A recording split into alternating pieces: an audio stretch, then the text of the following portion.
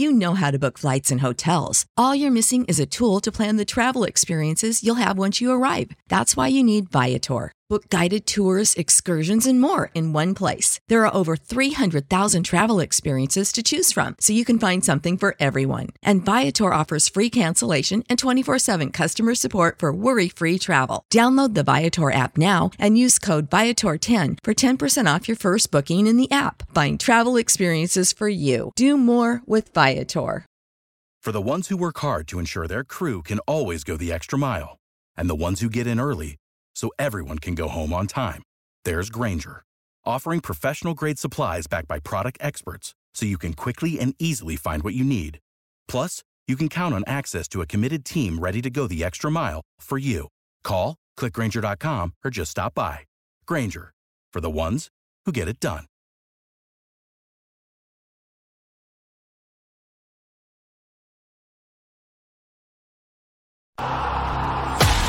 Do you bleed green? Are you an ultimate Eagles football fan? Well, you're in the right place.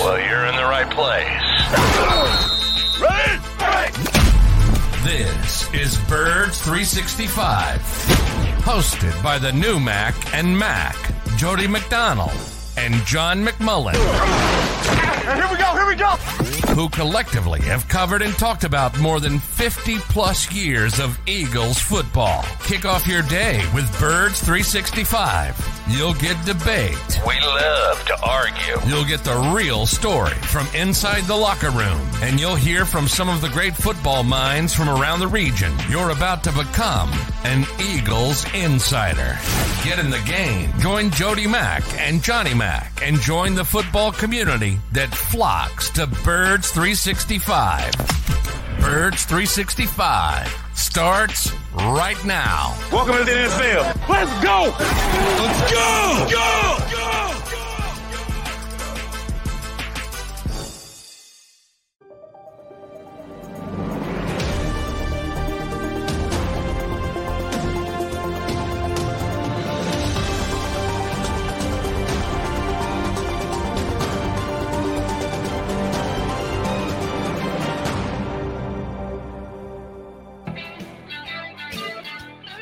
And a good morning, Eagles fans. It is a Birds 365 Thursday edition with your boys, John McMullen and Jody McDonald. Yes, it is the bye week, so we're not prepping or preparing for an opponent coming up over the weekend.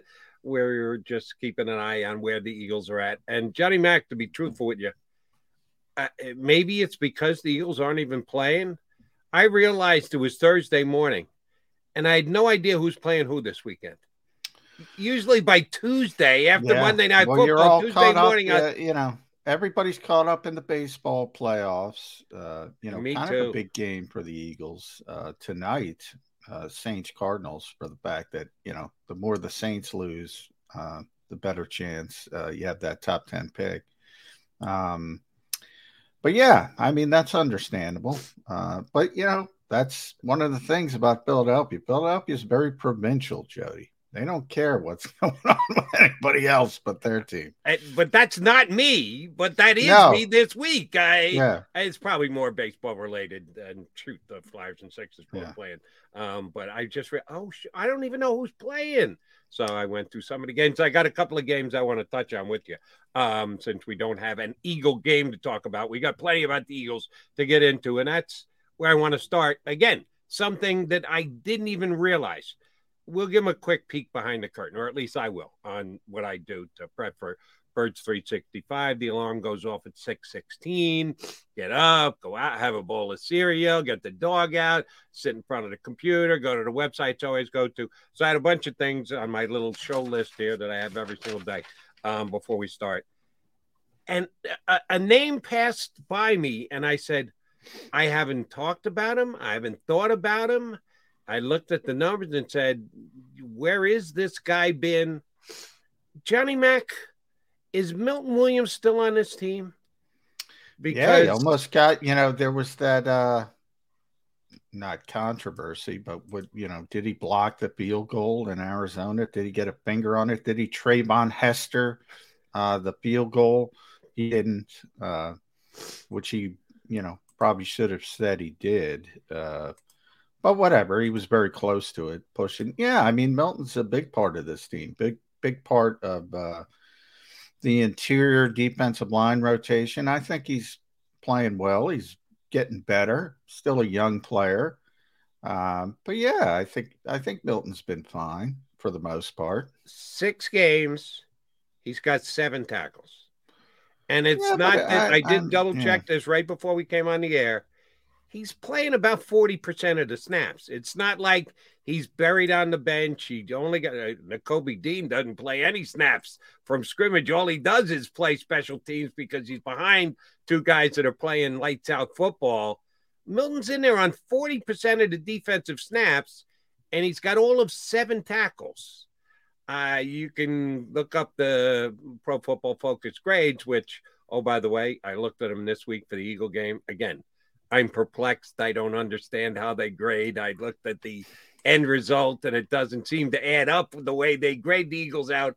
But Milton Williams wasn't either a top 10 or a bottom 10 ranking from last week. But at least in the tackle production, a guy who plays inside and outside, and that's one of the reasons I would like Milton Williams and talked him up Blue Streak this offseason as they did, his flexibility and the ability to move around. Derek Barnett, who was a guy who, I said, why the hell did the Eagles bother re-signing him? Ends up going down with an injury, so he's not taking snaps away from Milton Williams. The numbers haven't been there. You're telling me, he's playing well. I haven't seen it. How do we know that he's playing well other than the Eagles coach? Well, I don't, I think he's been fine. And as a young player, he's getting better. I'll stop you right there. How do we know that Milton Williams is getting better? Because it's not. Well, first of all, let me say, first of all, I will say it's not me in stats in football, but because of the way the Eagles play defense, and Jordan Davis is a better example of this, and I've been talking about it since they drafted him. I was worried about it because he's not supposed to get tackles. He's supposed to tie up blockers so TJ Edwards and Kaiser White can flow to the football. And, I mentioned that word, I know a number of times, esoteric. I don't know if it's too esoteric. I think there's a lot of smart football fans who understand it. But, a lot of people are caught up in statistics, and he's not playing, and he hasn't played outside much. He's, they haven't needed him.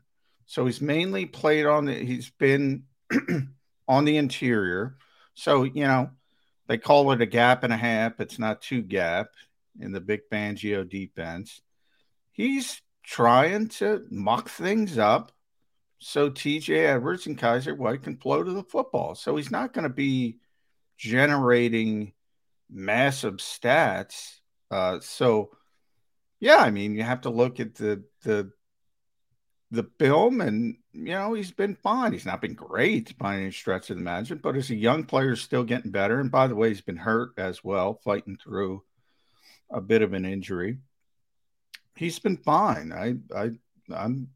He's still a solid player who's got an upside. He hasn't missed any games, so what injury is it that supposedly he banged up his knee early in the season, and he's been playing through it. It's a lot of guys are banged up. A lot of guys play. But here's why I don't buy that, John. Like I said, I just crunched numbers before the show started. He's playing 40% of the snaps. If he's injured and he's not quite 100%, why they put him out there at 40% of the snaps? He's a backup defensive tackle, and I get it. They rotate everybody. They like that fresh bodies in there, but 40% is a pretty big number. He's playing more snaps than Jordan Davis is, and he doesn't have the tackles that Jordan Davis, and you correctly stated it, that's not really even his job.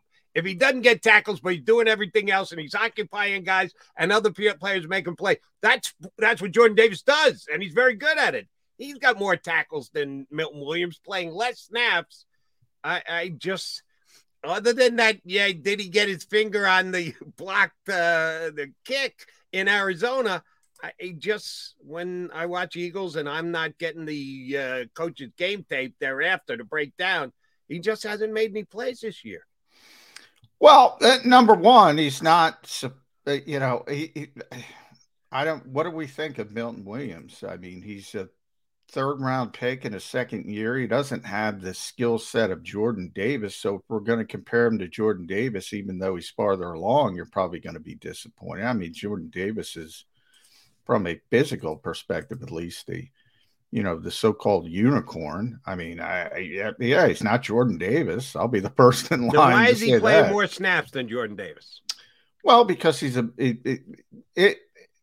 early in the season he was playing more, and then lately hasn't been playing more. And that's, part of their plan with Jordan Davis to ramp him up. He is a rookie. He's learning the defense. He's learning a new scheme. And, hopefully that continues to trend in a positive direction. We were talking, forget about Milton, early in the season. Marlon Tuipulotu was playing more than Jordan Davis, and everybody was up in arms. So, obviously they have a plan to bring Jordan Davis along. It's not, they have kind of a luxury because of Fletcher Cox and Javon Hargrave, who know how to play on the interior. They're very deep on the interior, and they rotate these 5 different guys. So, Jordan's I would imagine, is going to continue to inch up, and they're going to continue to inch down a little bit, both Marlon and Milton, because Jordan's just the more talented, gifted player. But they're going to be part of it.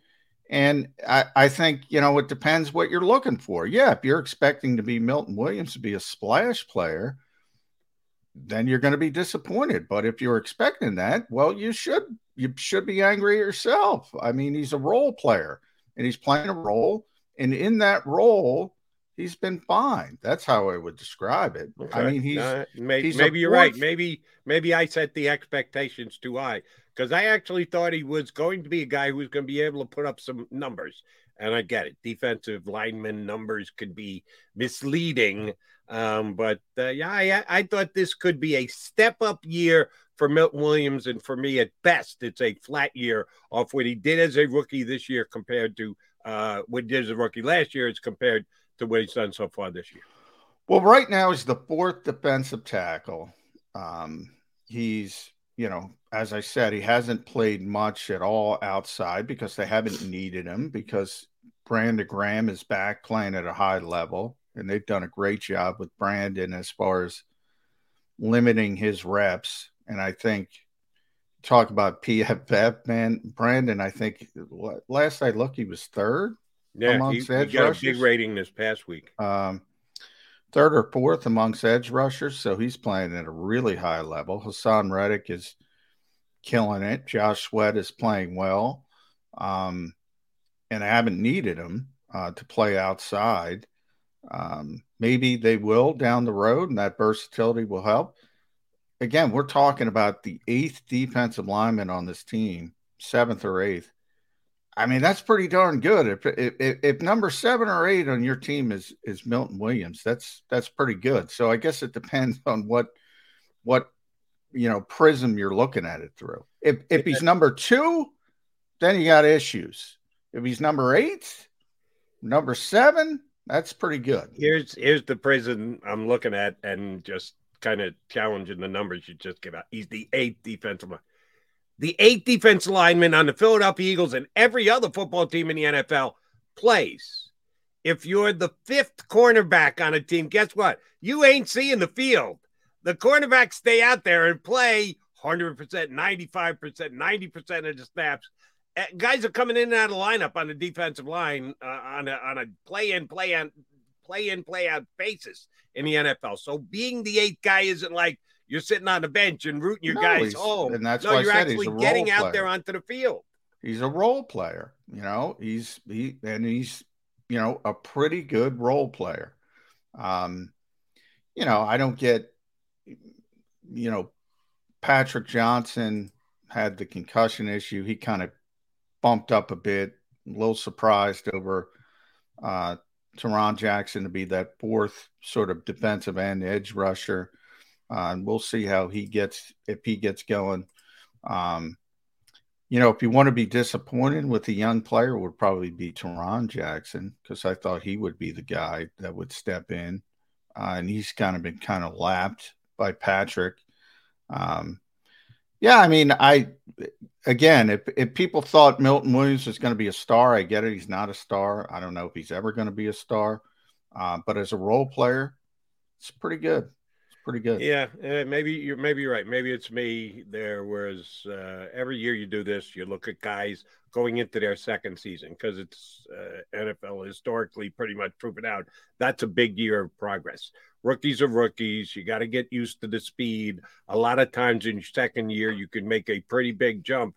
And I thought that was coming for Milton Williams this year, and it hasn't shown itself yet. Now, we're 1/3, slightly more than 1/3 of the way through the season. And hey, they get an injury this week. Milton Snats go up, maybe does flash, but shame on me. I hadn't realized that Milton had produced.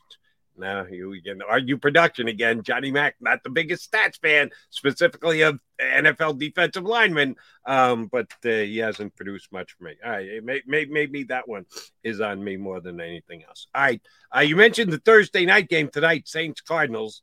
The Eagles already have beaten the Cardinals out in Arizona, and they get the Saints later in this year. They have that first-round draft pick. Are we going to have another stinker of a Thursday night game? The last two have been almost unwatchable because of lack of offense. And neither one of these two teams is an offensive juggernaut right now, Johnny Mack. I think the Cardinals might be on the verge of breaking out offensively. DeAndre Hopkins, he's going to be back, right? Where are we? 6-7 game. Yeah. I think it's next week. I got to double check that. I got to double check that as well. Again, I didn't even know who was playing until all right. Maybe if he's not back this week, maybe I'll hold off a week on that prediction. But because they lost Hollywood Brown, he's going to be out for a while. So, but a big addition this week in the former wide receiver. That's huge for them. Robbie Anderson right up to speed, right into the lineup. Yeah, exactly. This is not, again, I use the baseball would be the easiest because it's a baseball playoffs, but you can trade for a baseball player at the trade deadline and put him in the lineup. If it's a position player, all right, he's hitting third, he's hitting fourth, he's hitting seventh, whatever, he's hitting first. It's batter against pitcher. They could have an immediate impact. It's just about going out and doing your specific job. With football, Robbie Anderson's not going to be relevant for weeks, if ever, right, for the Arizona Cardinals. All right, since you went there, let's let me follow up. And we got two good guests coming your way today. Brandon Lee Gowton of Bleeding Green Nation, going to jump aboard in the next 5 or 6 minutes. And then a little later, Sheil Kapadia. We haven't had Sheil on in a while. Has covered the Eagles for several different outlets, is doing a lot of things for the Ringer these days, but certainly still has a Philly bent to his writings and podcastings. So Sheil a little bit later. Trade deadline. NFL's trade deadline is now 11 days away, somewhere thereabout.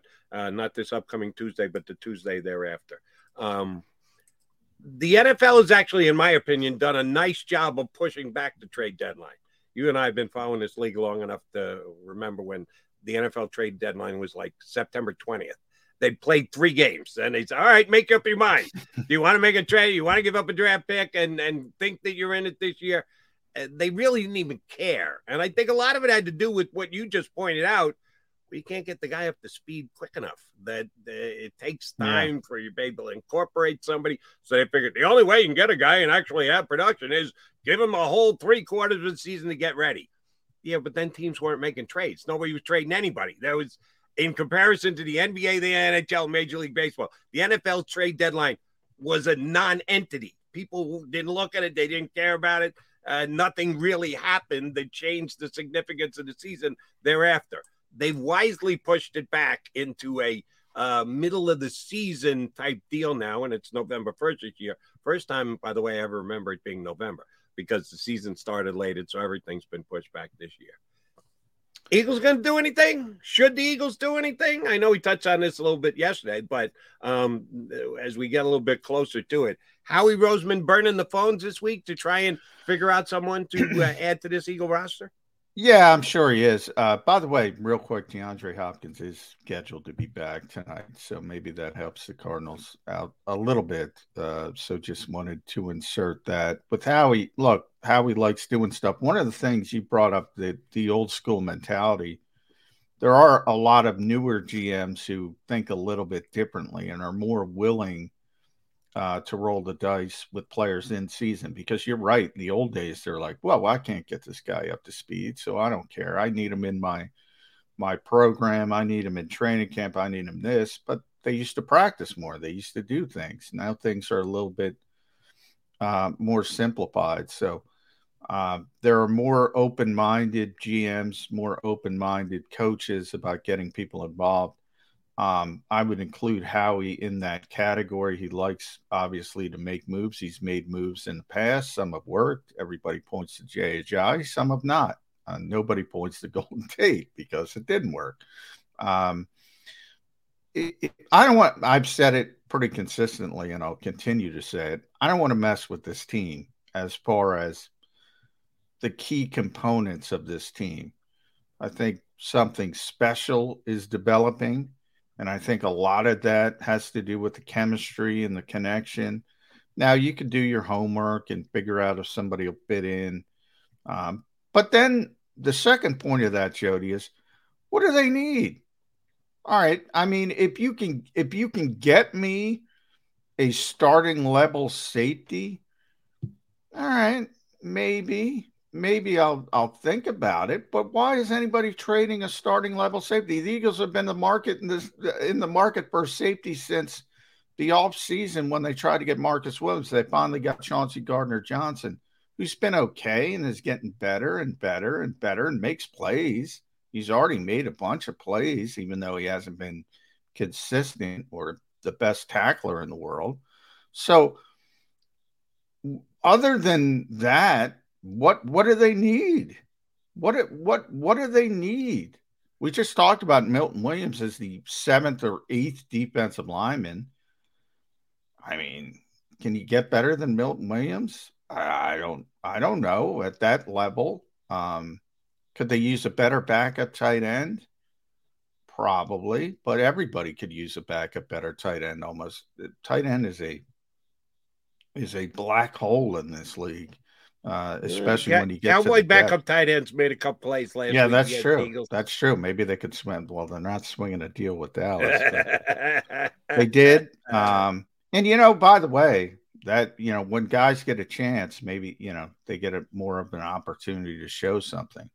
But I don't know what they need. And it's certainly, if they do need something, it's probably a special teams player. It's probably a returner or a coverage guy, Chris Maragos type. All right, if they can pull that off, great. But as far as relevance, as far as somebody who plays on Sundays on offense or defense, I don't think they need anything. Same here. And even the one position you point to, starting safety, a guy who's that much better, the day you acquire him, you just look at it and go, all right, well, he's got to get inserted into the starting lineup. I don't think that type of safety is going to be available. And number two, I'm perfectly fine with the 2 starting safeties. Now, depth, yeah, I'd like to add a better depth piece who would be just behind Chauncey Gardner-Johnson and Epps at the safety position. But I'm not looking to supplant either one of those guys. I'm good with their level of play at both safety positions. I just think they could certainly use a guy who steps in as number 3 guy if you have a major injury to either of your 2 I agree with that, and that's what I talk about. I mean, Kayvon Wallace, we got a short taste of Kayvon Wallace, who is a wonderful guy, but it was not good. Yeah, you start thinking about, well, what if Marcus Epps gets dinged up or Chauncey gets dinged up? That could be a serious issue. And so that's why I say, depth or special teams. Yeah. If Howie can uncover somebody. But as far as Christian McCaffrey or Brian Burns and everybody, the big name trap, as Joe Banner calls it. No, I don't want any of that. Agreed. And they did show their the need for it with Kayvon's play. Didn't play hideously bad. He didn't get eaten alive. Pretty sure as hell didn't make any plays this past week. The two guys could turn him back the clock. I thought it is this morning too.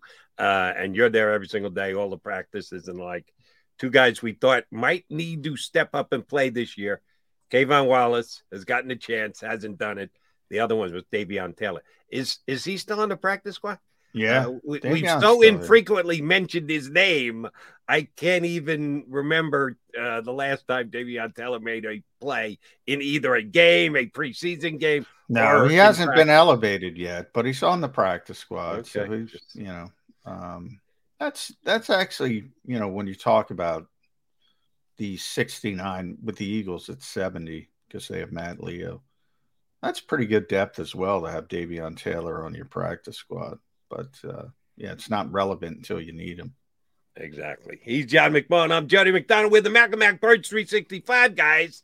Like I mentioned, we got two good guests today. Next hour, we'll punch up Sheil Kapadia. But coming up next, our buddy BLG from BGN. That would be Brandon Lee Gouton of Bleeding Green Nation. He's going to hop aboard with us here on Birds 365.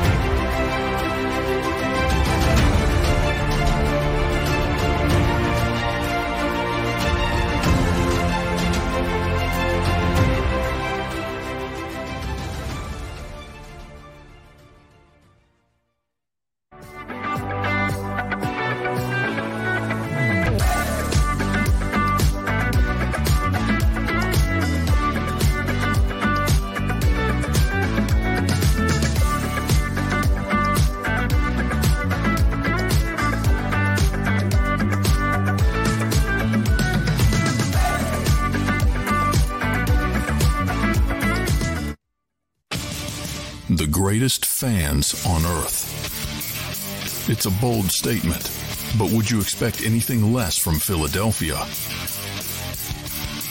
58 years of heartache creates a toughness, a grit, a resolve not found in most. Sure, our prayers were answered, but now that we've had a taste, we're looking for more. Pondley Hockey, official partner of the Philadelphia Eagles.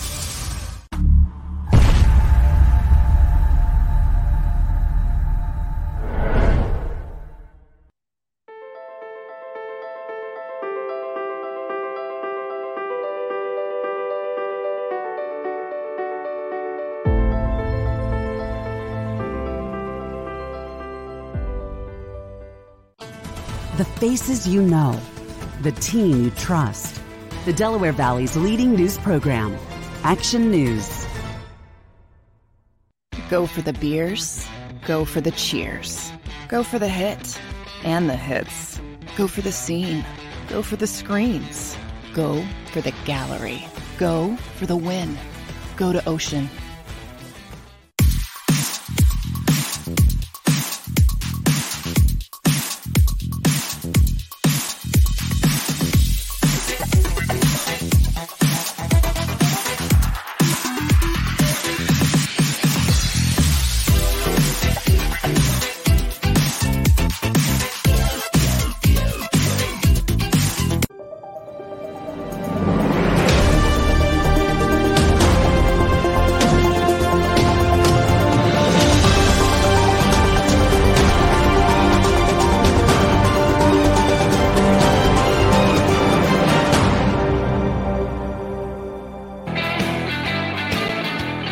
Appreciate you streaming in here on Birds 365, the bye week with McMullen and McDonald. We are joined by our good buddy from Bleeding Green Nation, the biggest. And that is purely a literal statement. but it's also kind of figurative too. When it comes to Eagle Beat reporters, Brandon Lee Gowton joined us here on Birds 365. BLG, what you doing with yourself during the down week? Well, I'm running late. That's what I'm doing to start. So sorry about that. But I'm just trying to take the advantage to catch my breath here and relax a litlittle bit. You're self-scouting, Brandon. Come That's on. Right. Yeah. Right. You got to self-scout. So in your self-scout, 6-0, it's pretty good. I've been told that's as good as you can be after 6 games. So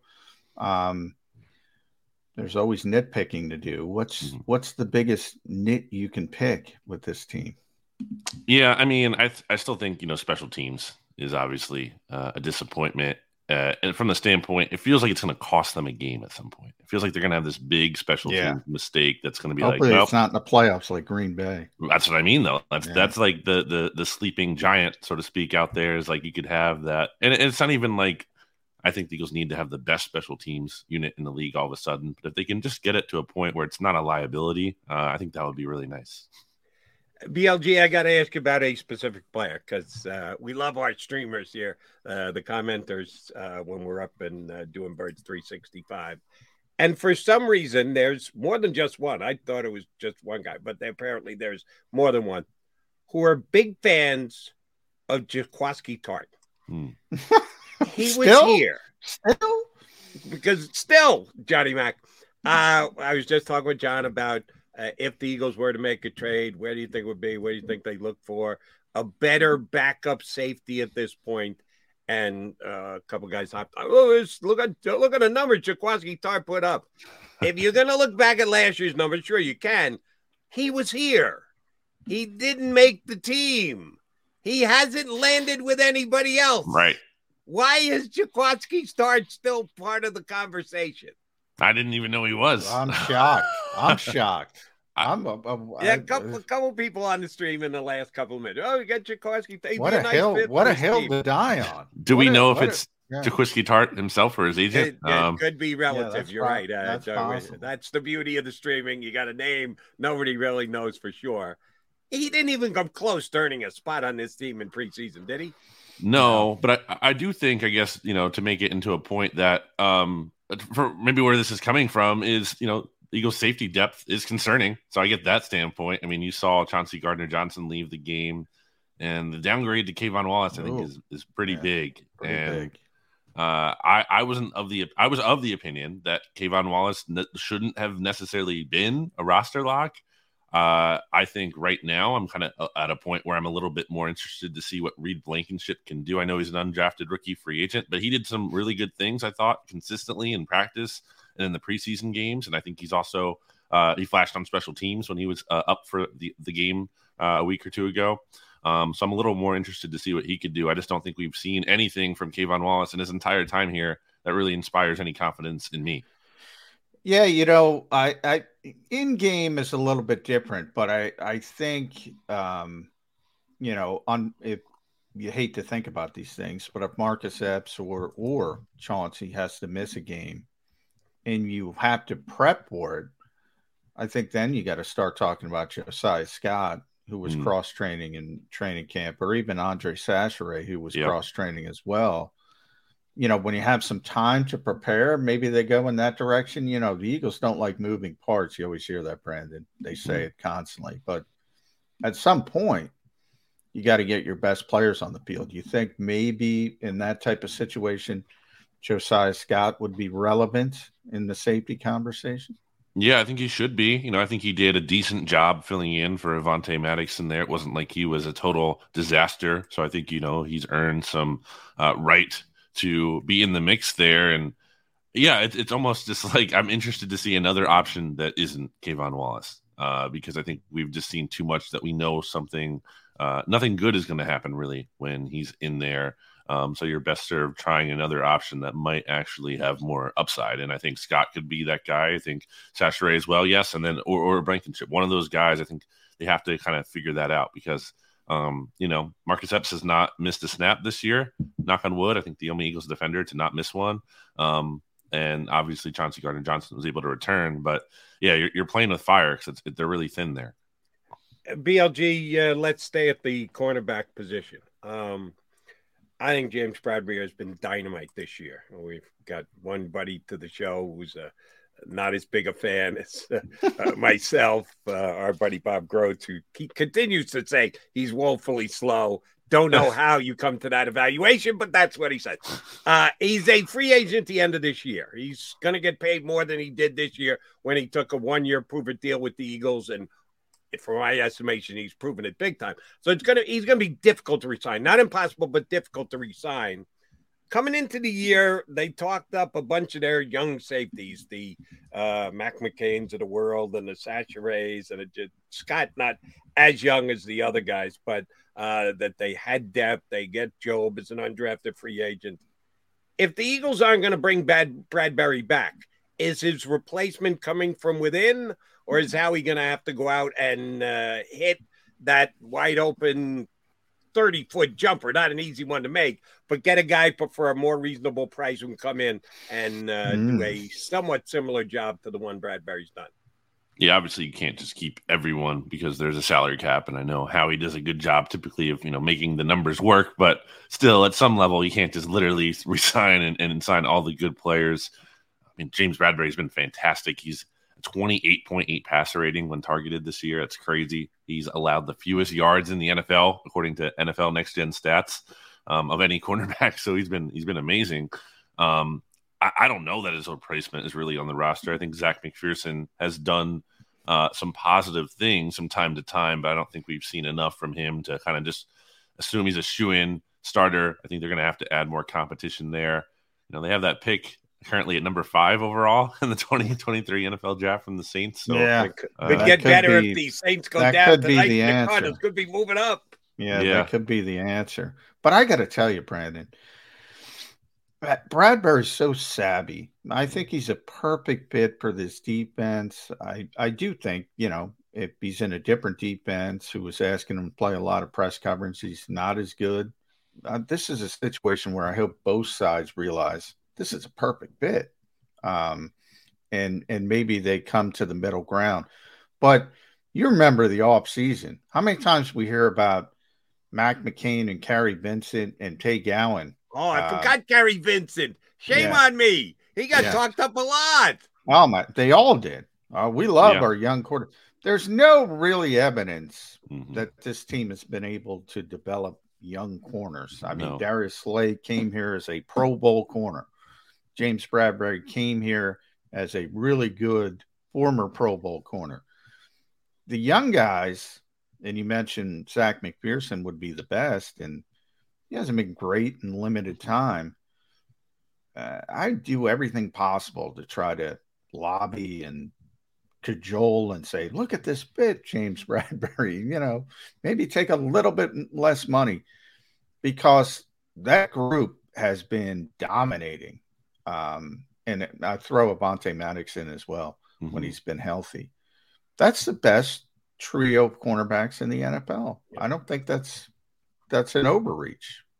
No, not at all. I think third on that list of NFL Next Gen Stats yards allowed is Darius Slay. So they just have 2 of the top 3 cornerbacks in terms of fewest yards allowed.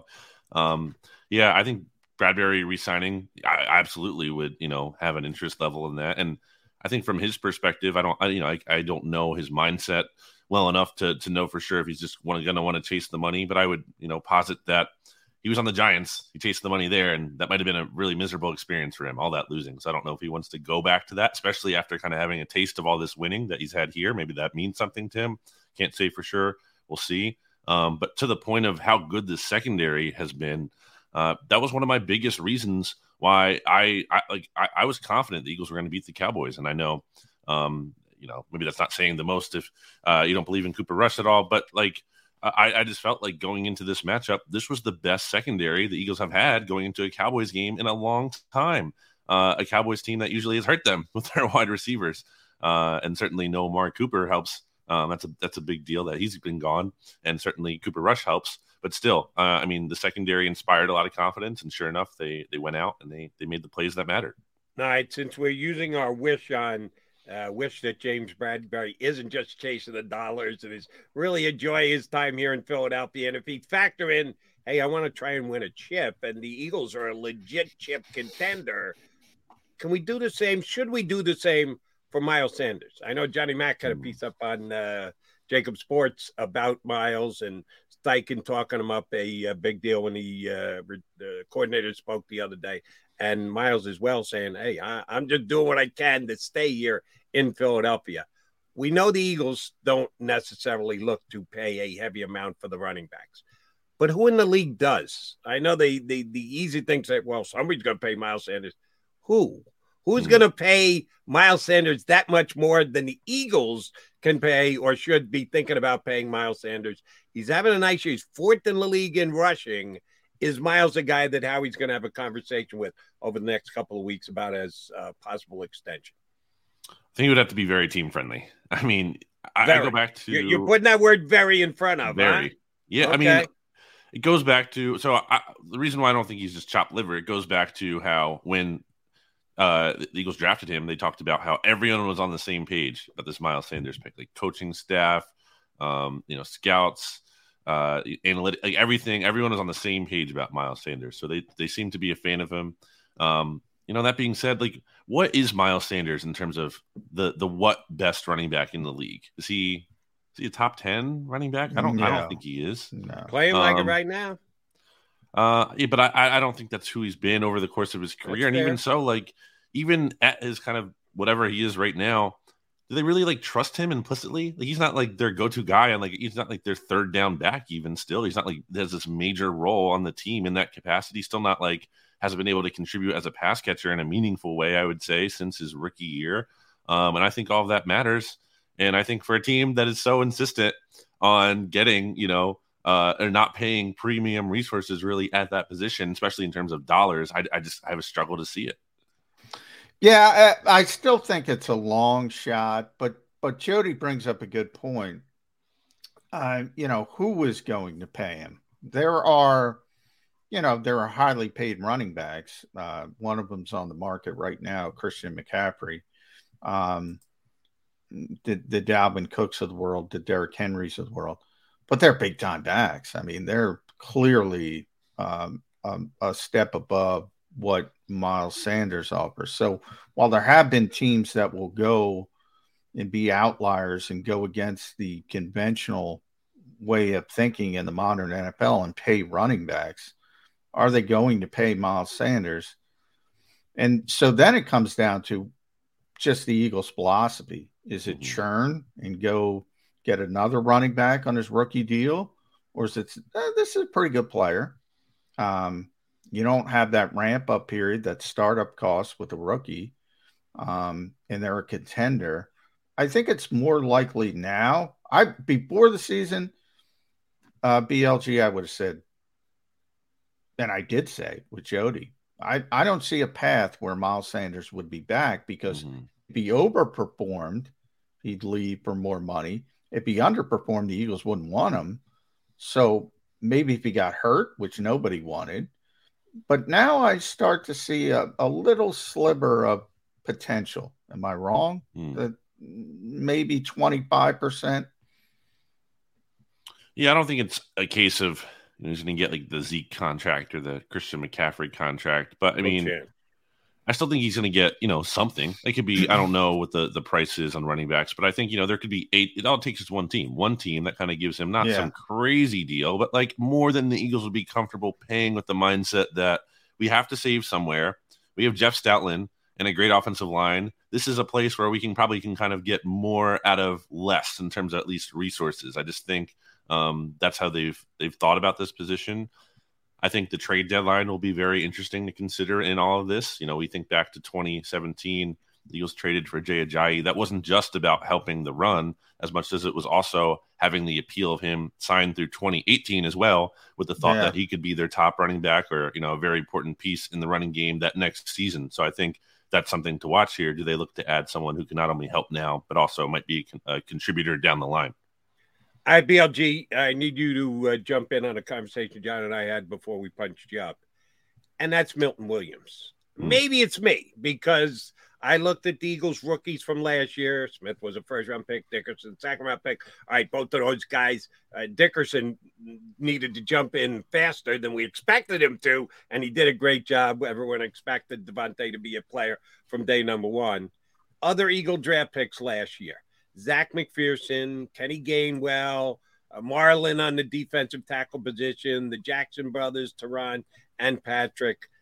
I thought the guy who was most eligible to have a big step up from year one to year two is Milton Williams. Statistically, and I'm not getting game film tape to break it down and see exactly who he's going up against and is it his job just to occupy two blockers. Milton hadn't put up any stats. He's got 7 tackles in 6 games, and it's not always the most important stat, tackles for a defensive tackle, but has he slowed in his development? Did I set too high a bar of what my expectations were for Milton to be improved in year number 2? What kind of year do you think Milton Williams has had to this point? Yeah, I think disappointing. He has 1 quarterback hit through these 6 games. It's not enough. You want to see more than that. And I know he's in a heavy rotation. I think injury could be a factor there. I know he hasn't consistently necessarily been on the injury report, but he has been banged up. I know he had to leave a game or 2 early, kind of missed some playing time. So I wonder if he's kind of being held back by that. But yeah, I just don't think we've seen the leap from him. And on a team where there's a lot of positive developments, I think he's quietly kind of flying under the radar as a disappointment in that regard. And it's important because the Eagles, they do have this heavy defensive tackle rotation, and it would be really ideal that they could get some, more high quality snaps out of him.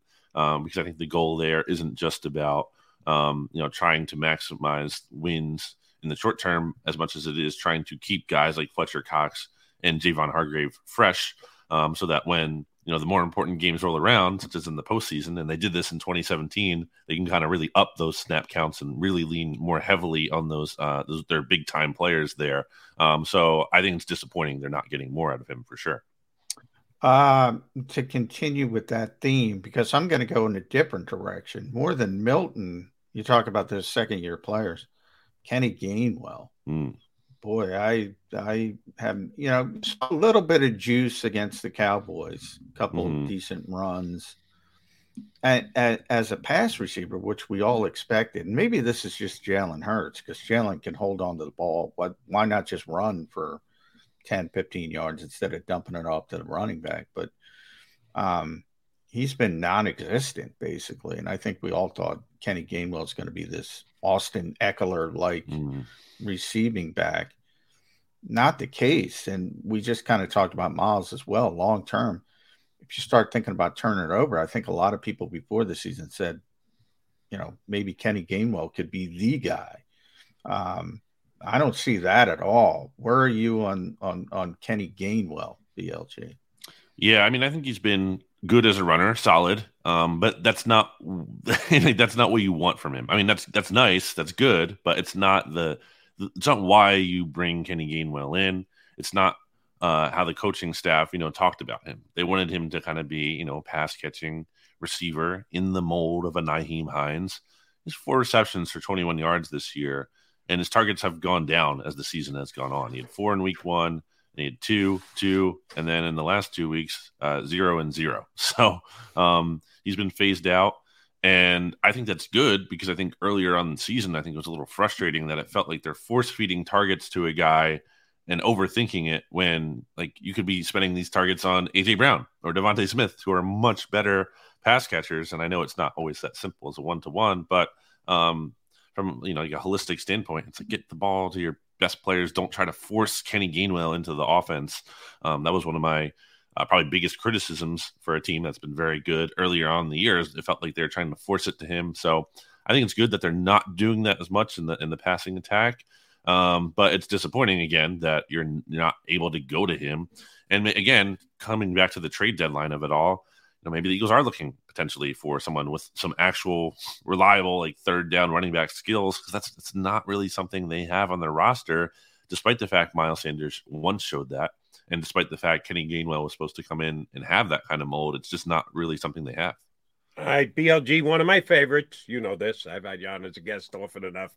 The old hypothetical question. Mm-hmm. And it may be a bit of a reach here since Lane Johnson was good enough to be working on a Christmas album yesterday, but he did leave the last game with a concussion. Mm-hmm. And it's his third in 5 years, and the Eagles may, because of an overabundance of caution, make sure that Lane is not showing no signs whatsoever of the concussion when they come back against Pittsburgh next week. If that's the case, I thought Jack Driscoll actually played better on the left side than he did on the right side. Yeah, I know he's going up against one of the best football players in the entire game, but he didn't get the job done the other night when he filled in for Lane Johnson. Is it a given they just go to Driscoll again at right tackle, or do they revisit the Jordan Mailata goes to the right side and Andre Dillard gets plugged in to the left side? John always likes to remind us that the Eagles don't like doing that. They don't want to make two moves when they can only make one move. But if Driscoll did struggle out there last week, if Lane's a no-go, how does the Eagle offensive line look next week against Pittsburgh? Yeah, I think John's right. I think, they don't want to change multiple starters if they don't really have to. And I think Driscoll, they have enough confidence in him to put him there at right tackle as a 1-for-1 replacement. And, concussions are really hard to really, predict the timeline on. So I don't want to, downplay that at all. But I do think, having the bye week here is going to give Lane enough time to get back. Again, we'll see. But I think there's, certainly reason to be optimistic that he can play. I would say it's more likely than not. I agree with you there, Brandon. Make sure you follow BLG on Twitter at Brandon Gouton. Read him at bleedinggreennation.com, BGN Radio with Jimmy Kempski, our buddy, SB Nation, NFL. So many podcasts I can't keep up. Too many. Including when he jumps on with us, and we're very happy on Birds 365. But I mentioned this yesterday. I want to run it by you, Brandon. Most people point to special teams as the biggest issue, and understandably so. The under the radar one is I've been looking at the advanced numbers and the film, doing my own self scout. Tackling. This is not a good tackling team. And I think we all looked at that Detroit game and said it was an outlier. Well, it was the worst. They missed, I think, 15 tackles, but that actually was not the outlier. Washington was the one game they tackled well. Yeah. That was the outlier. Everything else, they can't tackle. And I see Derrick Henry on the schedule. I see Jonathan Taylor on the schedule. I see Saquon Barkley on the schedule. Should people be more concerned about the tackling issue? Absolutely. I think it's 57 now in 6 games. So almost like 10 missed tackles a game. It's unbelievable. It's an issue. And I thought, anecdotally, at least against the Cowboys, it wasn't even just about okay, they whiffed on someone entirely. I thought they were getting on, they were latching on to these Cowboys players like Zeke or wide receiver, whoever, and they couldn't get the ball carrier down before they would get extra yardage and move beyond the chains or everything. It wasn't clean tackling. It was hang on and for dear life and eventually get them down tackling. So I definitely think, yes, that's a real issue. You can kind of question, how much of that goes back to soft training camp and practice and everything. Maybe some of it is that they're valuing speed, over these players who could be more physical. I don't know for sure what the issue is, but it's definitely, I know it is an issue. So maybe that's something, the coaching staff would want to reinforce as well over the bye here, kind of looking at that and looking at maybe how they can fix that in some way and address that issue, because it's certainly been a problem. Going into the week 6 game here against the Cowboys, Pro Football Focus had the Eagles as their 30th graded team out of tackling. Wow. And then that goes to the numbers I just said too, in terms of 57 and 6 games now. So it's certainly an issue. I think you're both right. It's a legit concern, despite the fact that the team is 6-0. All right. Last one for me, BLG, since we're using initials. Should the Eagles have interest in OBJ? Odell Beckham Jr. has been out there. He's still recovering from the surgery he had last year. I saw one report yesterday said he signed with Minnesota, and then they kind of that was from the famous reporter Ben Dover. Yeah, I wouldn't take that one seriously. Wishful thinking. But he's talking to several teams, including the Rams, and maybe Bendover reported that as well, that the Rams made him almost an insulting offer that he very easily turned down. Eagles are good at wide receiver, but depth is depth, and we all know that anybody is one play away from blowing out a knee.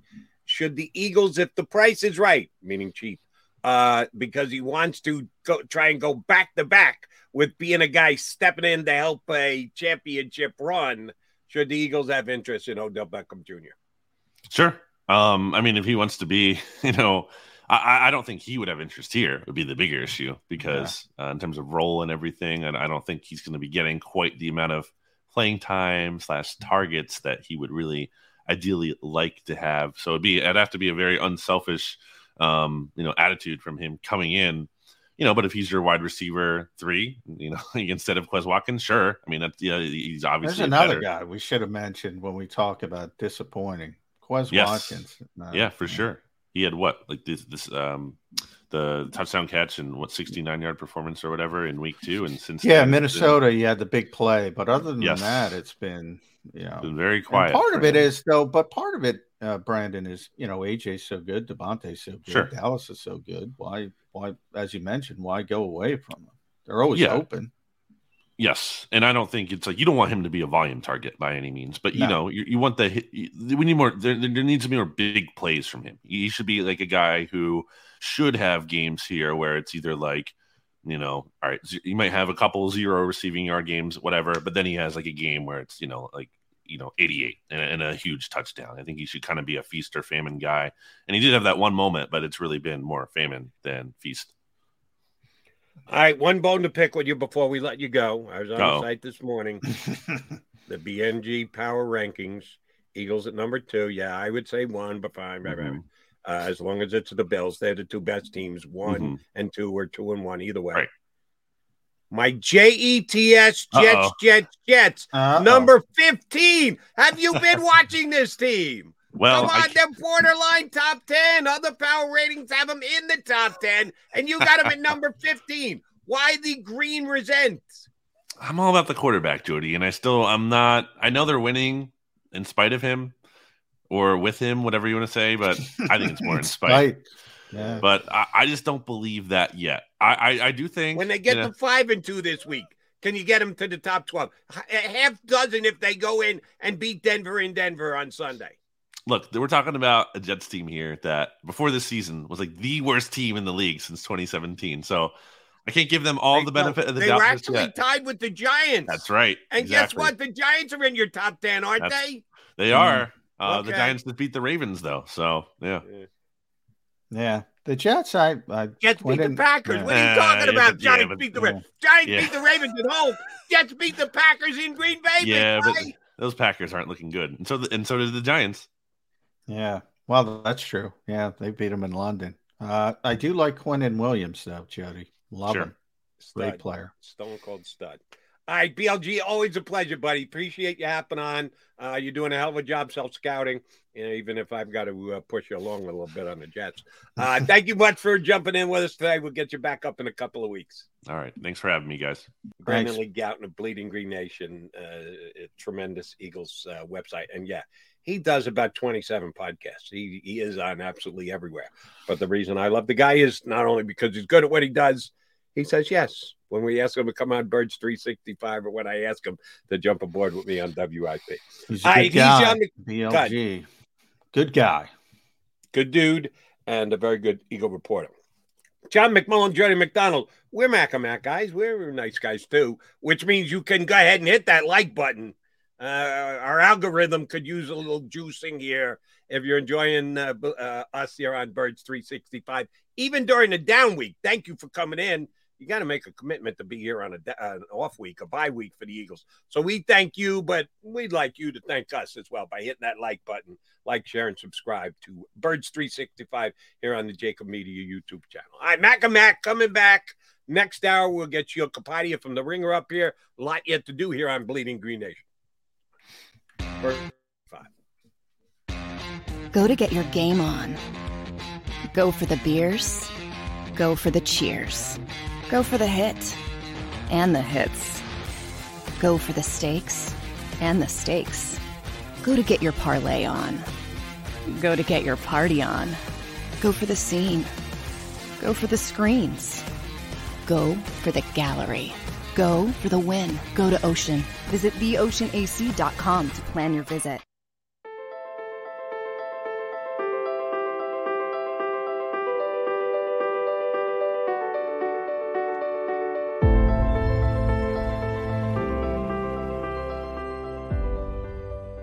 Jeff D'Ambrosio, Destination Downingtown's 5-day used car super sale. Jeff puts an end to high prices now. 5 days of the best car, truck, and SUV deals ever. Over 1,000 vehicles, every make and model.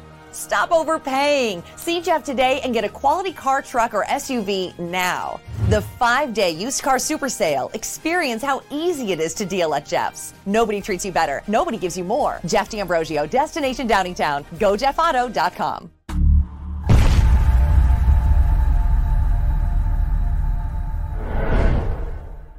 Score and save this football season on your car insurance. Before the next game, save up to 40% on your auto insurance policy. That's right, 40% savings. Call an Audible this season and contact the Del Val Insurance Group. They're an advocate for you, not an insurance company. That means they'll get you the right coverage and save you up to 40%. Call managing partners Fran or Jim of Del Val Insurance, 215-354-0122, or score and save at dvigi.com. dvigi.com.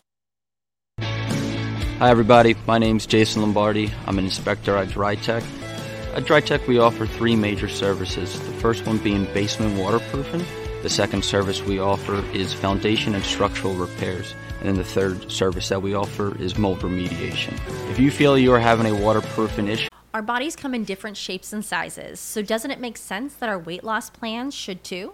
That's the beauty of Noom. They build a personal plan that factors in dietary restrictions, medical issues, and other personal needs so your plan works for you. Noom doesn't restrict or shame when you want to treat yourself. Their flexible program focuses on progress instead of perfection. You don't have to give up carbs or anything. And with their daily lessons, you can learn something new about your food choices every day. After just a few days of using the app, I learned how to recognize cues for overeating and how to choose the right foods to feel full. Stay focused on what's important to you with Noom's psychology and biology-based approach. Sign up for your trial today at Noom.com. That's Noom.com. And check out Noom's first ever cookbook, The Noom Kitchen, for 100 healthy and delicious recipes to promote better living. Available to buy now wherever books are sold. give DryTech a call or check us out online.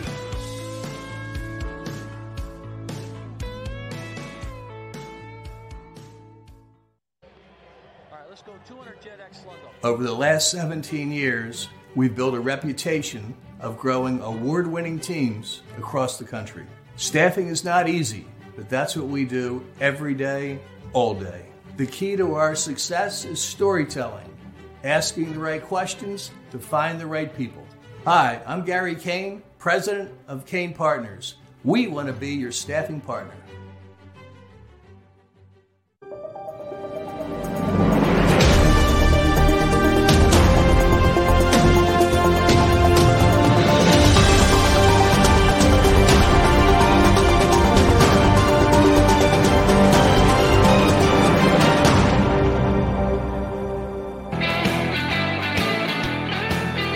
We got John McMullen and Jody McDonald, your Mac Birds 365 guys here on a bye week Thursday. Yes, it's a bye week. No Eagle game on Sunday. Eagle fans, I know most of you are Philly fans as well. So game 5 Sunday against the San Diego Padres still could be an elimination game. Hopefully the Phillies eliminating the Padres, not the other way around. Phil's got beat last night, but you can let your attention drift to baseball. We know you're all diehard football fans. If you're watching Birds 365, we know you're a diehard football fan. But this is the down week, the bye week for the Eagles. And it's good news in that Lane Johnson goes down with the concussion the other night, and you never know how severe a concussion is. They're not going to reveal that information to John McMullen or Brandon Lee Gowton or anybody else for that. They're going to keep the information as close to the vest as possible. But the Eagles do have a slight advantage in that if the Eagles are playing Sunday, it'd be much less of a chance of Lane Johnson playing than it will be 7 days down the road. I got BLG's take on it. Need yours as well. If Lane is out, if overabundance of caution and or it was a severe concussion and he's rightfully out of the lineup, not the Eagles being a little overly cautious, just plug Driscoll in and go and say, all right, Jack, you'll be better for it back on the right side. You got tested last week by Micah Parsons. You're not going to be facing that with any of the Steeler guys. They've got a pretty good defensive passing D-line, but not to the level of Micah Parsons. It's just Driscoll gets the gig and goes. I know you mentioned yesterday or the day before Brett Toth getting a little bit closer to being able to be reinserted into the Eagle lineup.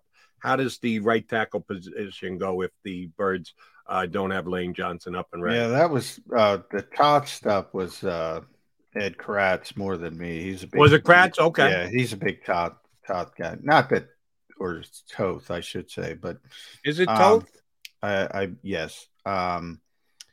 He and by the way, Brett's more of a natural left tackle than right tackle. Now they like Jack Driscoll at right tackle. They think that's his most natural position. It is his most. I think he was better at right guard than right tackle, but that's my personal opinion.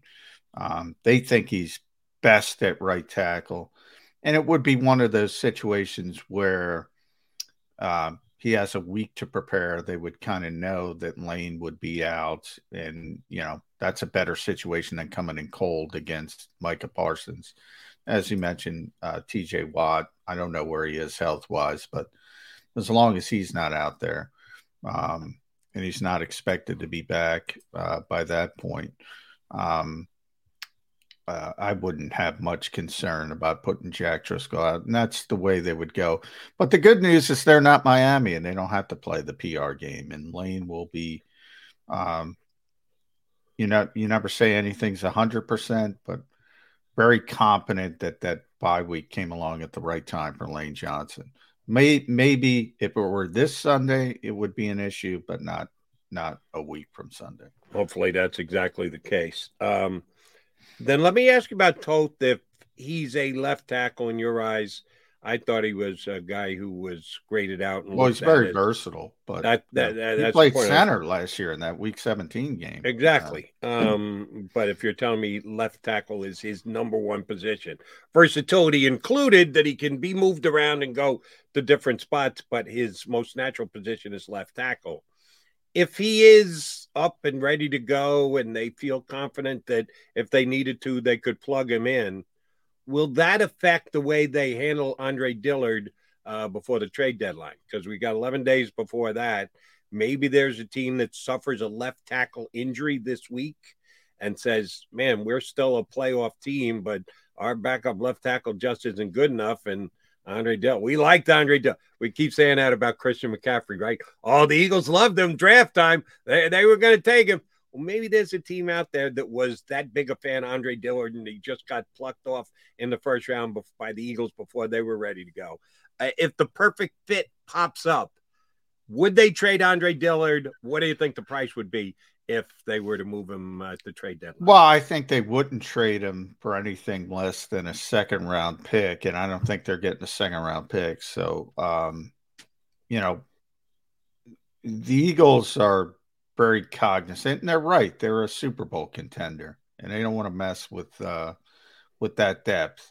But, if somebody wows them, more than Toth, it would have to do with Driscoll, because Driscoll proved he could play left tackle as well. I think there was a lot of concern about that.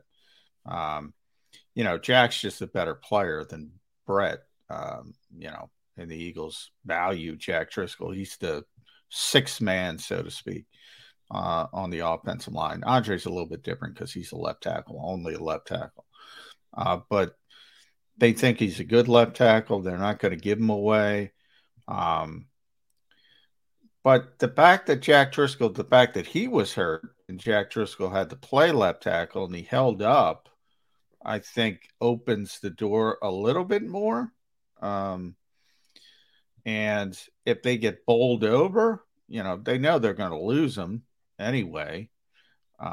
But anything short of getting bowled over, they'd rather have the protection in case something happens to Jordan, and something's already happened to Jordan. Jordan's not 100%. He's probably not going to be 100% the entire season. So you have to factor that in as well. The safety net that is the Eagles' strength as backups on the offensive line. It would be interesting. I'd just love to see some team come out of nowhere and make Howie Roseman make a decision, offer him a second-round pick, because then that would be a tricky call. All right, got to give a nod to our buddy.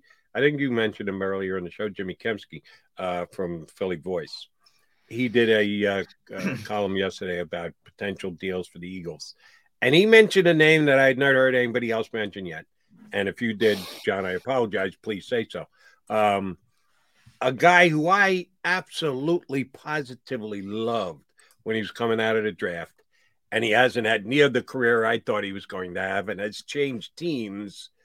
But and I haven't watched them play enough this year to register a major opinion on him. But Jabril Peppers, dual purpose. Number one, you and I said earlier in the show, could they use a better backup safety?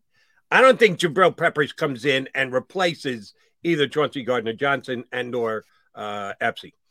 He would be the third safety, the backup safety, the safety net safety if he were to be acquired. And he was pretty good at returning punts and kicks when he was at the University of Michigan. And I thought he was going to be a dual-purpose guy, could do that and play safety. He got the hitter mentality. He plays out his contract. He signs a one-year deal with the Patriots this year for under $2 million, which I thought was cheap. Now, the Eagles needed a safety this offseason, and they didn't jump into the Jabril Peppers pool, and he was had for under $2 million. So it kind of tells you ahead of time that the Eagles aren't as big a fan of Jabril Peppers as Jody McDonald is. What do you think about Jabril Peppers if he becomes available? Would and should the Eagles have any interest in him as a backup safety and a potential returner?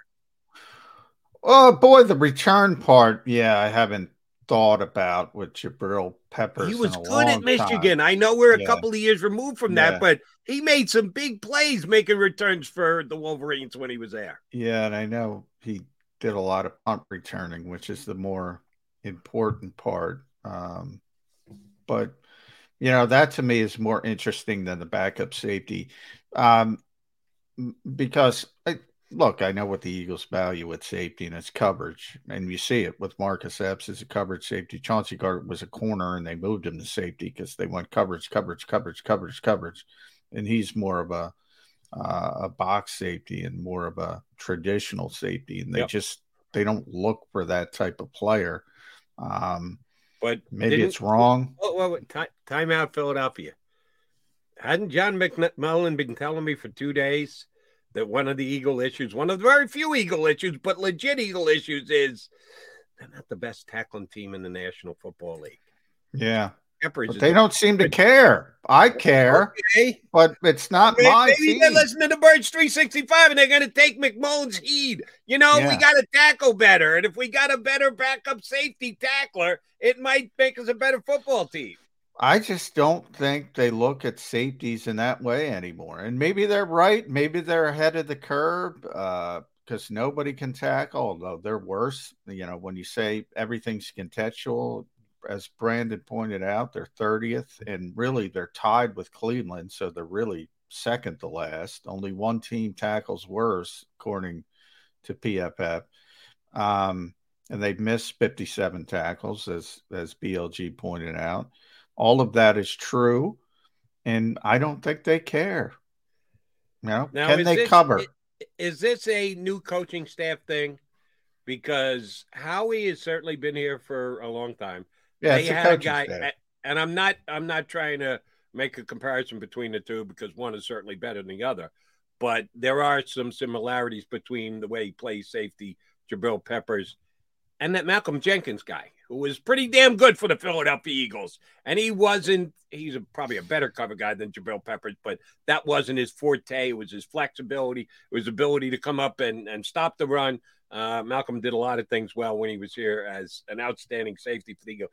And Howie was a guy who went out and got Malcolm. So this is a Jonathan Gannon and the defensive back coaching staff type position, not necessarily an organizational position. It's definitely the coaching staff, and they want coverage guys at safety.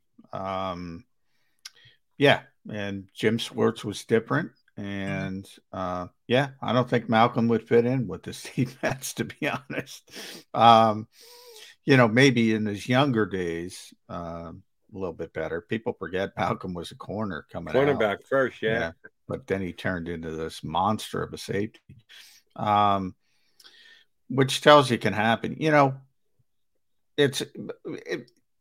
want to find somebody who could do it both. I mean, let's be honest. But everything's getting more specialized in the NFL. Marcus Williams, so that's why they're willing to pay him some pretty big money. Well, Marcus had one of the biggest missed tackles in the history of the world. The Stephon Diggs, Minneapolis miracle. That was Marcus Williams. That was Marcus Williams. That was Marcus Williams.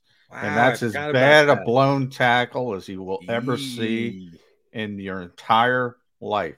So he's not Malcolm Jenkins either. He's more of a coverage safety. And that's why the Eagles wanted him. And that's why they didn't have too much interest in Kyle Hamilton, because he wasn't the pure coverage safety. I don't agree with it, but that's where we are with the. And that'll tell you how well Marcus Williams has played. That even being the guy who had as big a missed tackle as has been in the NFL in the last 5 years, he still got paid big bucks. So he did a whole bunch of other things well thereafter. He can cover, man. He can cover, and that's what I will say this: more teams think like the Eagles think now than the Jim Schwartz thinking.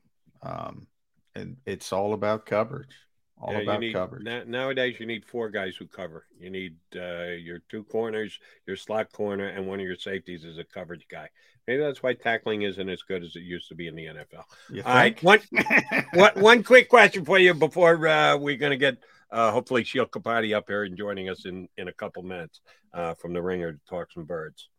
You mentioned the Eagles are tied for 30th or 31st in tackling in the National Football League. Who's 32nd? Jacksonville. Correct. Doug Peterson. Yeah. Dougie P. How the hell are the Jags a 3-point favorite over the Giants this week in Jacksonville? I checked the matchups, and I always check the lines when I check the matchups, and I saw the Jags are a 3-point home favorite over the Giants. The 5-1 Giants against the worst tackling team in the National Football League. How are the Jags a favorite in that game? Bad line. Nobody respects the Giants. Still. By the way, with tackling, I also have to mention, did you see the game Alex Singleton had? You talk about statistics. Numbers. Yeah. Oh, my Lord.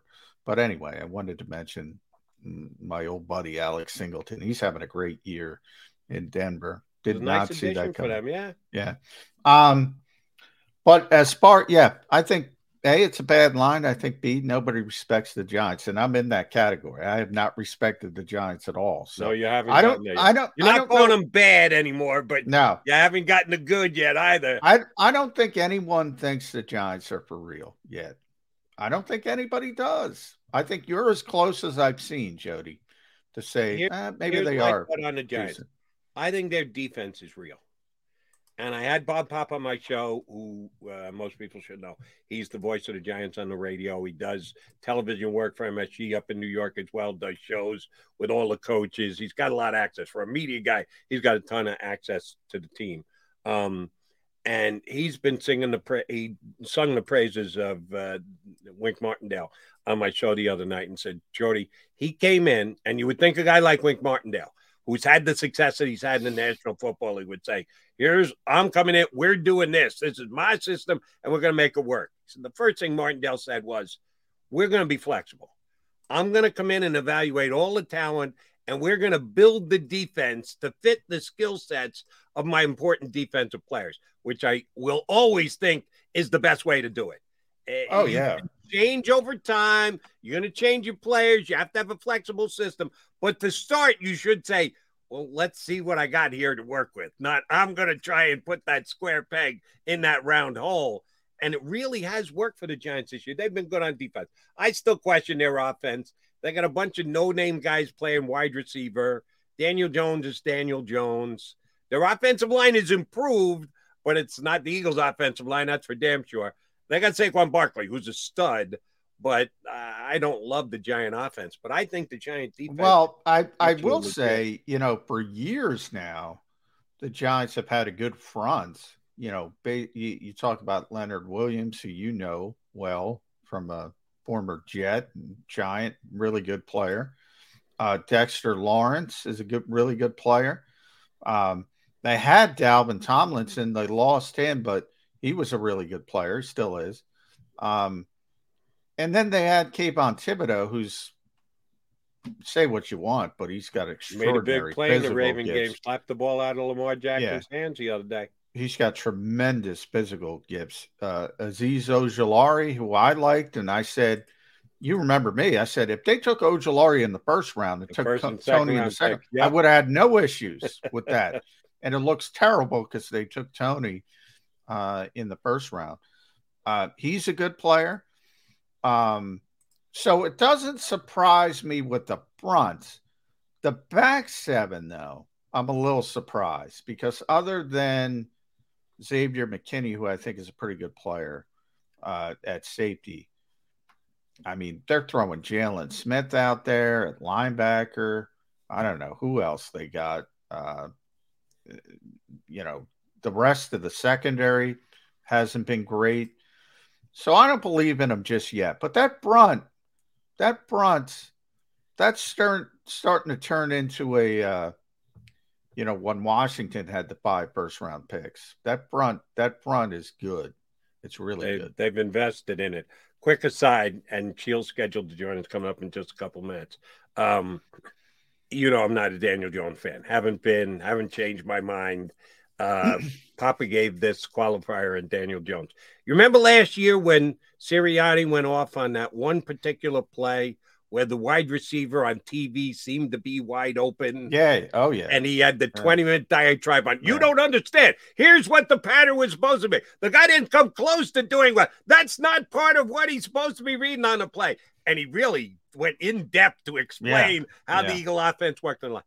Apparently, the Giants' top 2 wide receivers, at least per what they're paying them and where they use draft rights, have no idea what routes to run. The Tony and Galloway is basically on the bench. Yeah. They almost don't play him anymore, and they limited Tony as well because the guys just don't run the routes they're supposed to run. He said that's why it's so difficult for Danny Dimes. He looks up, and the guy's not where he's supposed to be. He's always looking into a zone to read, and there's nobody there, and he knows it's supposed to be there. Rule number 1 for any receiver in this league, and our buddy Sheil Kapati is going to be on to talk about it. Don't fool the quarterback. Do not fool the quarterback. Yeah, so if you're not in the right position, that is a disaster for the quarterback. And that's why I'm not sure about the Giants' offense, but I've been impressed by the Giants' defense.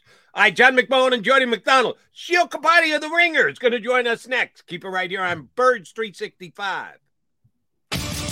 The greatest fans on earth. It's a bold statement, but would you expect anything less from Philadelphia? 58 years of heartache creates a toughness, a grit, a resolve not found in most. Sure, our prayers were answered, but now that we've had a taste, we're looking for more. Pondley Hockey, official partner of the Philadelphia Eagles. Action News at 11 with Rick Williams. It's the team you trust to bring it all together. The stories that impact your community. A sports roundup for the locals. And the AccuWeather forecast you depend on. Action News at 11 with Rick Williams. Go to get your game on. Go for the beers. Go for the cheers. Go for the hit. And the hits. Go for the stakes and the stakes. Go to get your parlay on. Go to get your party on. Go for the scene. Go for the screens. Go for the gallery. Go for the win. Go to Ocean. Visit theoceanac.com to plan your visit. Since 1977 at Rafferty Subaru, we have always been about our customers and the community. Early on, a safe and durable option, we've evolved to become the best overall brand according to Kelley Blue Book. Over the last 14 years, we've donated thousands of dollars through the Subaru Share the Love event and found homes for hundreds of pets. The Rafferty family is proud of our 45 years in business. This month, celebrate our anniversary with special financing on select models. Visit us and see why.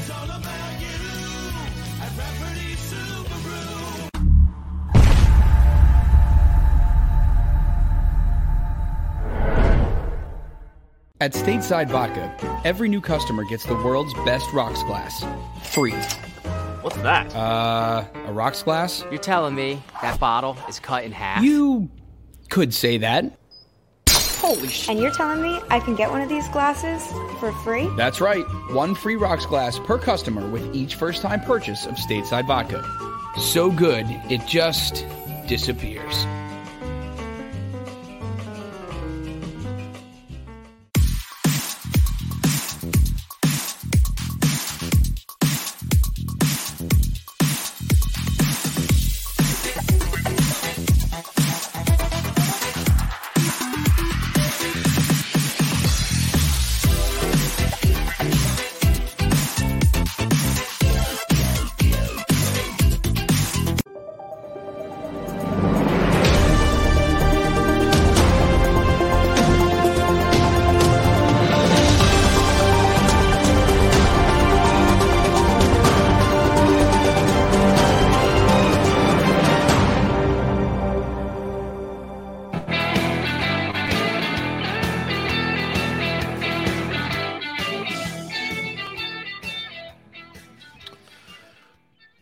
Jody is, you're muted, buddy. I can't hear you.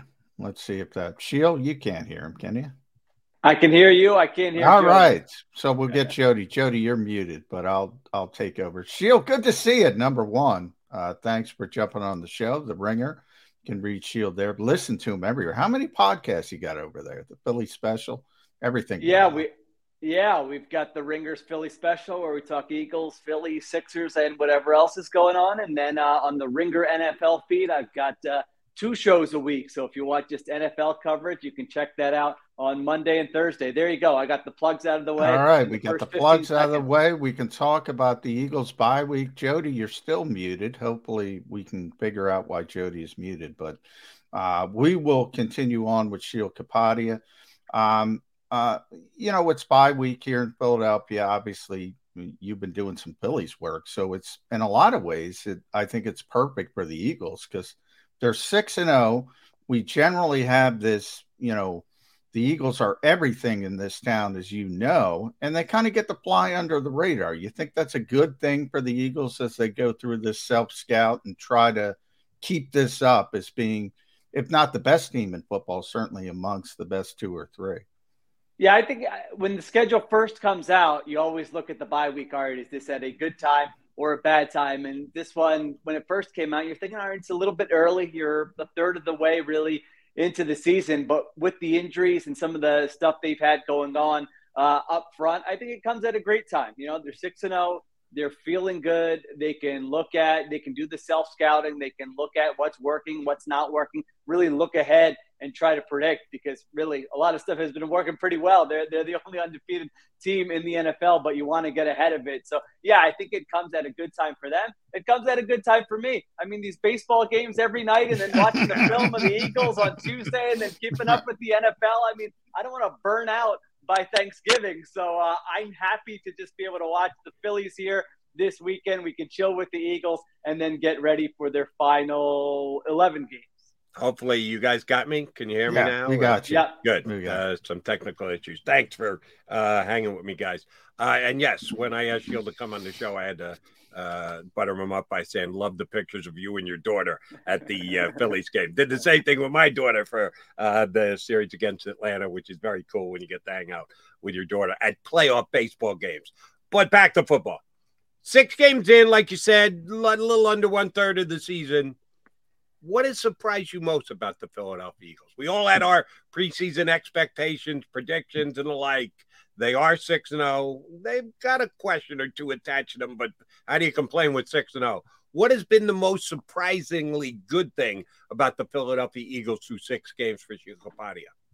It's probably Jalen Hurts' development. Not to say that I'm shocked by it, but that Vikings game really stands out to me. There have been games where he hasn't had to be Superman, and you're not saying, wow, he's really taken a huge step. But that game specifically to me, I thought he reached a level which we hadn't seen all of last year, and just the way he was operating from the pocket, the way the passing game was clicking. And so, I think that was the question going into the season. What was his development going to be like with the new supporting cast with A.J. Brown? And you look at it, they've had a top 5 offense in terms of efficiency through the first 6 games of the season. And so that, not the biggest surprise in the world, I guess. You could kind of see it with the pieces around him, but still there was uncertainty around what version of Jalen Hurts you would get, and I think he's played well.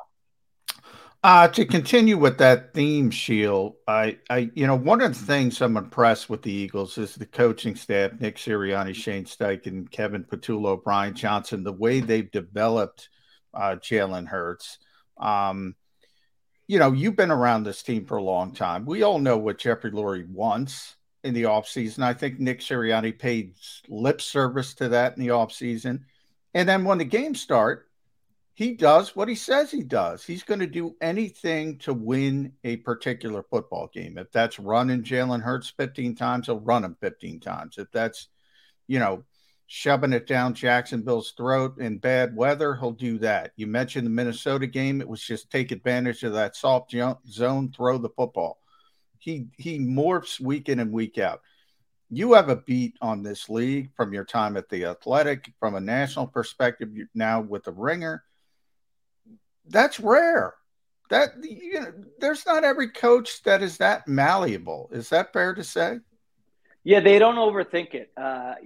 Like you said, they're looking at, it's really the core of coaching. Look at the personnel you have, the talent you have at your disposal, and then come up with ways to maximize, make the sum, greater than the individual parts. And that's really what they've done. Take that game last week, for example. They ran the same run-pass option, the same RPO 3 times. They get it on a 4th and 3. They did it on A.J. Brown's first touchdown, and then they did it on Devontae Smith's touchdown in the second half. There are coaches who they get into these games and, like Sean Payton had this monstrous playbook, and Sean Payton's fantastic. Don't get me wrong, but not every coach is Sean Payton. You get into trouble when you think you're Sean Payton and you're not him, or you think you're Bill Belichick and you're not him. And so I think what the Eagles have done is they've just said, listen, we're probably going to have an edge with our offensive line most weeks, if not every week. We're probably going to have an edge one-on-one with 3 guys, A.J. Brown, Devontae Smith, and Dallas Goedert in most matchups, unless you're facing, a top 3 or 4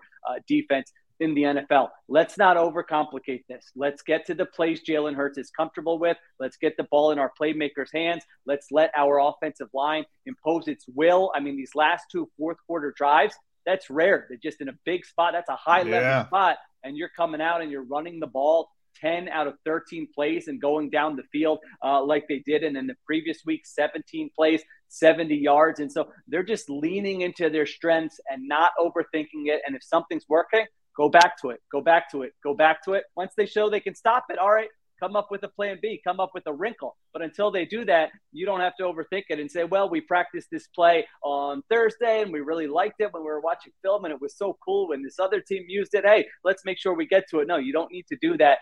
You need to go with what works, like you said, and what wins the game.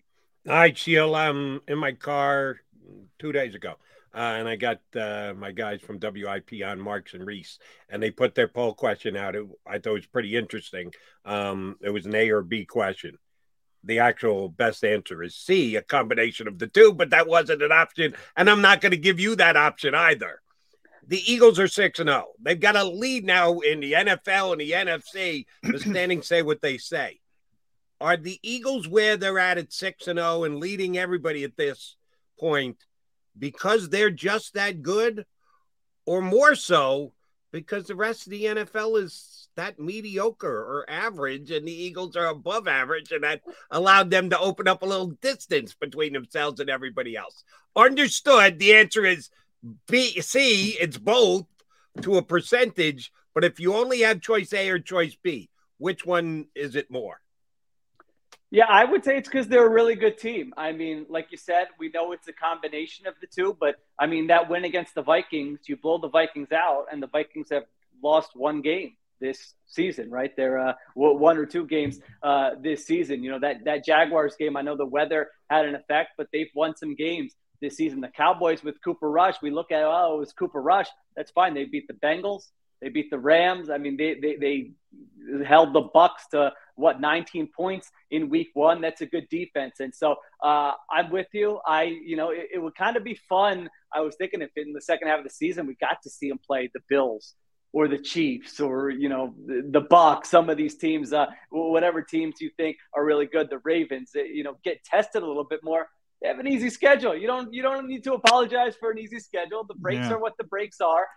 You beat the teams. We've seen Eagles teams in the past have an easy schedule or be 7-point favorites, and you have the letdown game, and they haven't had the letdown game. They're winning these games pretty comfortably, even if they're having little lulls here and there. I mean, last week, it felt like a nail biter. They won the game by 9 points. I mean, most games are not decided by 9 points in the NFL. Most of them are under 7, under 6, around 3 points. So I'll give them credit. I don't think it's fluky what they've done so far. The schedule has played a role in it, but at the same time, we can believe our eyes, and they're dominating some of these teams. Yeah, I'm with you, Shio. I go back to the Super Bowl season, and I thought, I think it was the Carolina game where I first said, this is a really good team. This is a really good team. And I started to get that feeling. This year it was even earlier. I was like, wow, this team's good. This team's really, really good.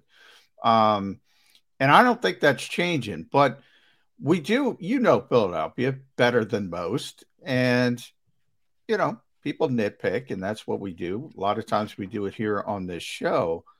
I look at the 6-0 start and I say, all right, how can you sustain it? I hear other people, and I get it from the Eagles' perspective. I mean, they want to get better. They want to play up to the standard, the nebulous standard of perfection, which doesn't exist. You mentioned the lulls. Everybody's concerned about the lulls. I think it's human nature.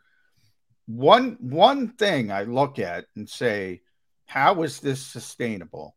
And that's the plus 12 in turnovers. The number 2 team in this league is plus 4, Shield. They're plus 12. They've turned it over 2 times. Is that sustainable? There's there's some randomness to that.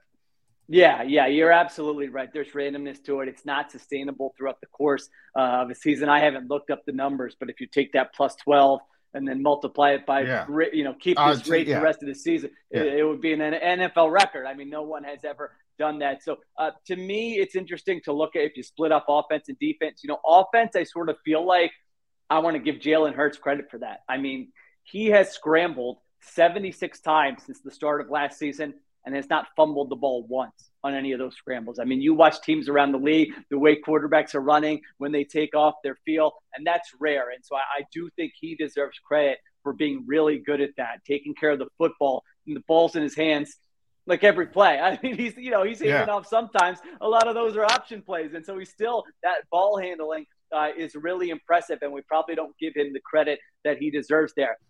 Defensively, I'm with you. I think if we see some issues for this team the next 11 games and they're not getting those turnovers that they're getting now, it's more, hey, just got to kind of drive in and drive out and stop the opponent. That will be interesting to see once they face some good offenses. But it goes back to the point we just made.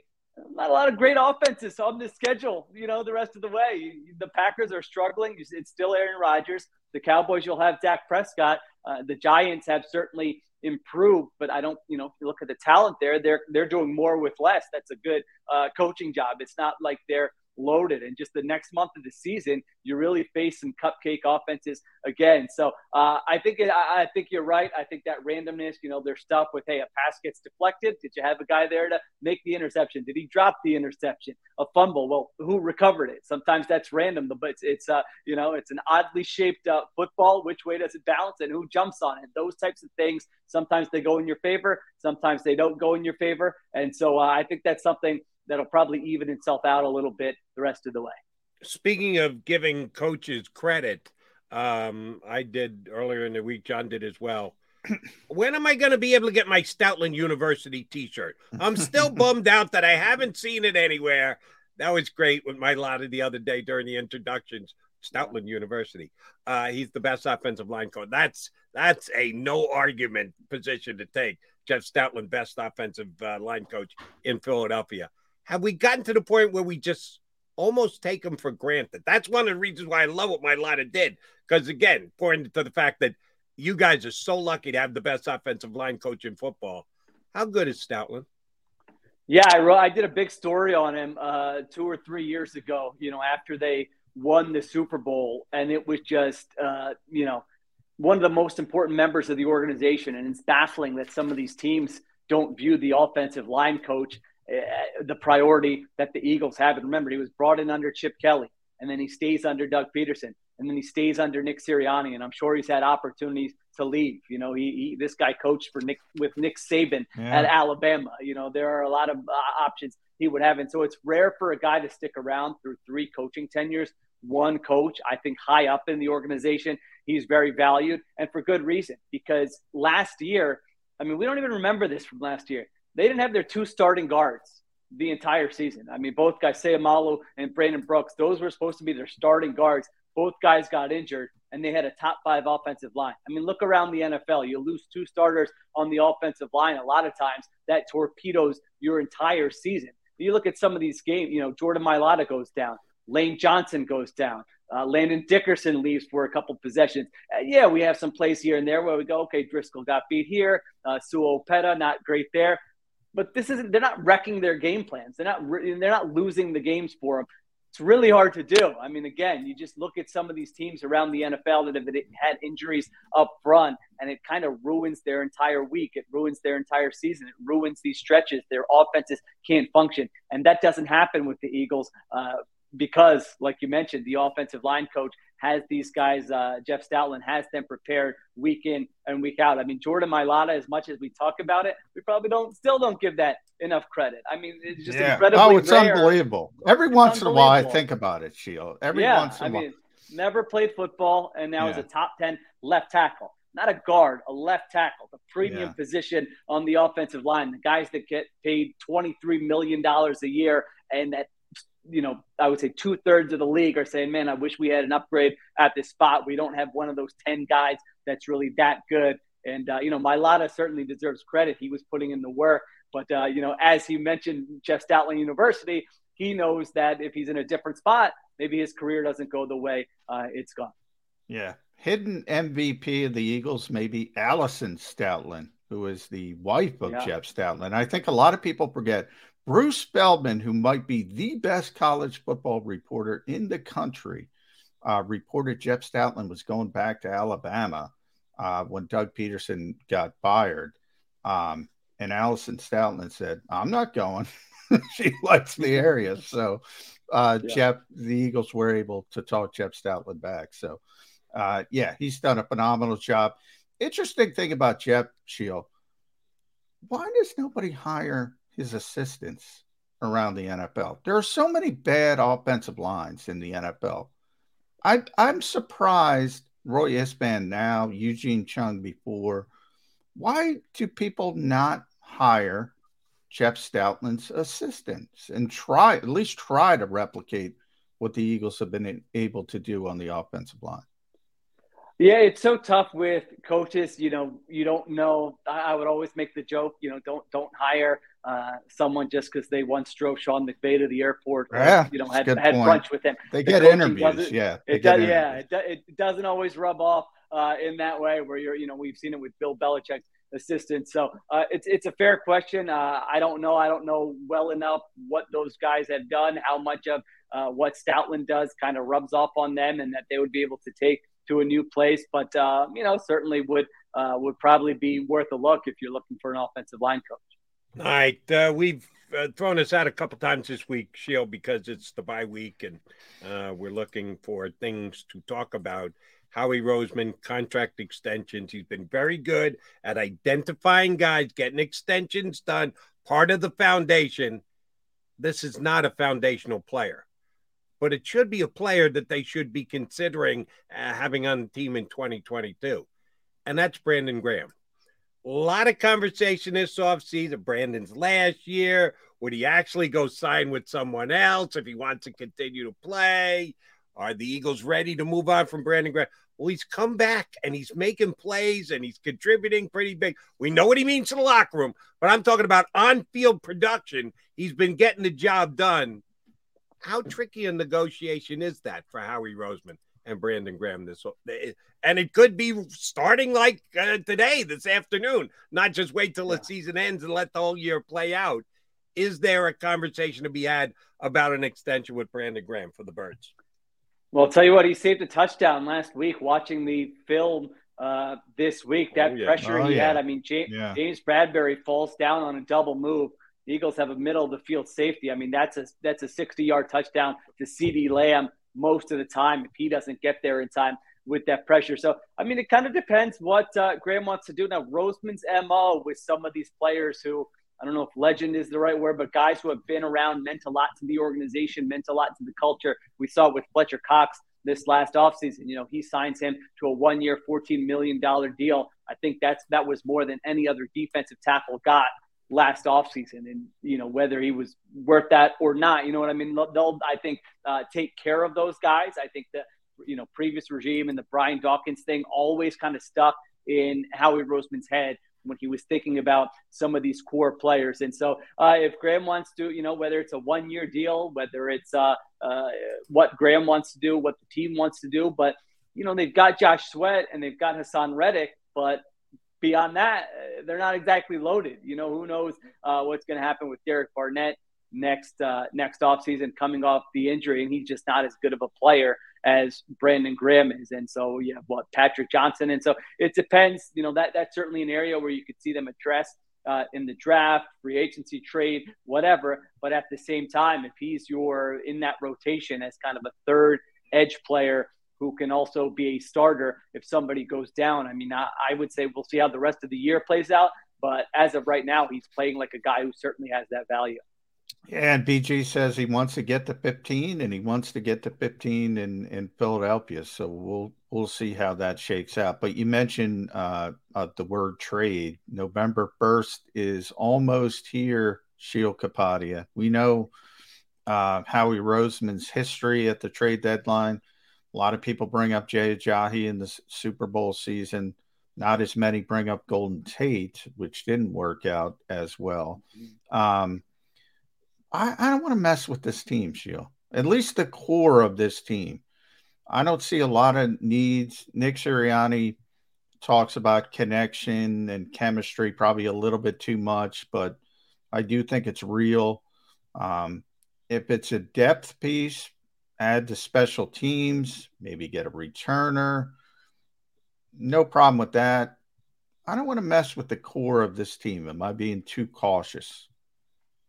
I think it depends on the guy, and it depends on the coaching staff. Like you mentioned, Ajayi, that Super Bowl season was viewed as kind of a malcontent in Miami. If you remember it. And then he comes in and the locker room seemed to love Jay Ajayi. I mean, he was a great fit. He was a great player. It was a trade that worked out. I mean, he really kind of helped them with that running back by committee. And so if it's somebody like that who you're confident with, maybe it's somebody who in the building already knows and kind of the makeup of the player, their work ethic, how they are in the locker room. I have no issue with making a move. I mean, listen, you have a chance to win a Super Bowl this year. There's no mincing words. You're 6-0. You're the favorites in the NFC.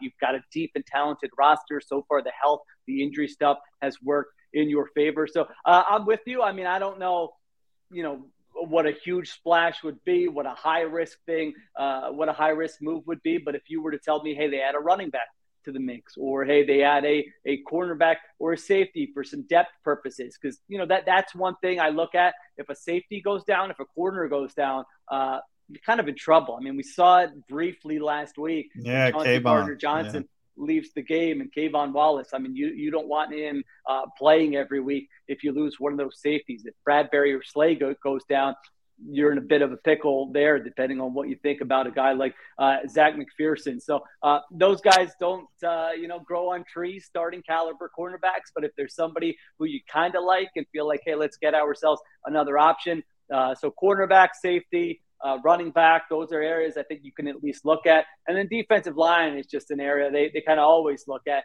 And that's one that you kind of look ahead to 2023. I mean, Fletcher Cox and Javon Hargrave are both free agents after the season. So if there's a player you like who you feel like, hey, he can help us now, and he's under contract beyond 2022, then I think you can at least explore that option. All right, Sheil, last one for me. I'm going to ask you to do a little role playing for me. I just saw this tweet. Great statistical information. The 2021 NFL coaching hires. Urban Meyer done at 2-11. David Culley got his one shot 4-13. Dan Campbell biting those kneecaps 4-17-1. My guy Robert Saleh, who's improved, but he's still 8-15 over a year and change.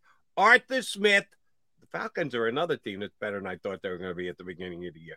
They're 10-13. Brandon Staley is 13-10. And then there's Nick Sirianni, who's 15-8. Not even close. He has far and away the best record of anybody who was hired for the first time as an NFL head coach last year. You play Howie Roseman.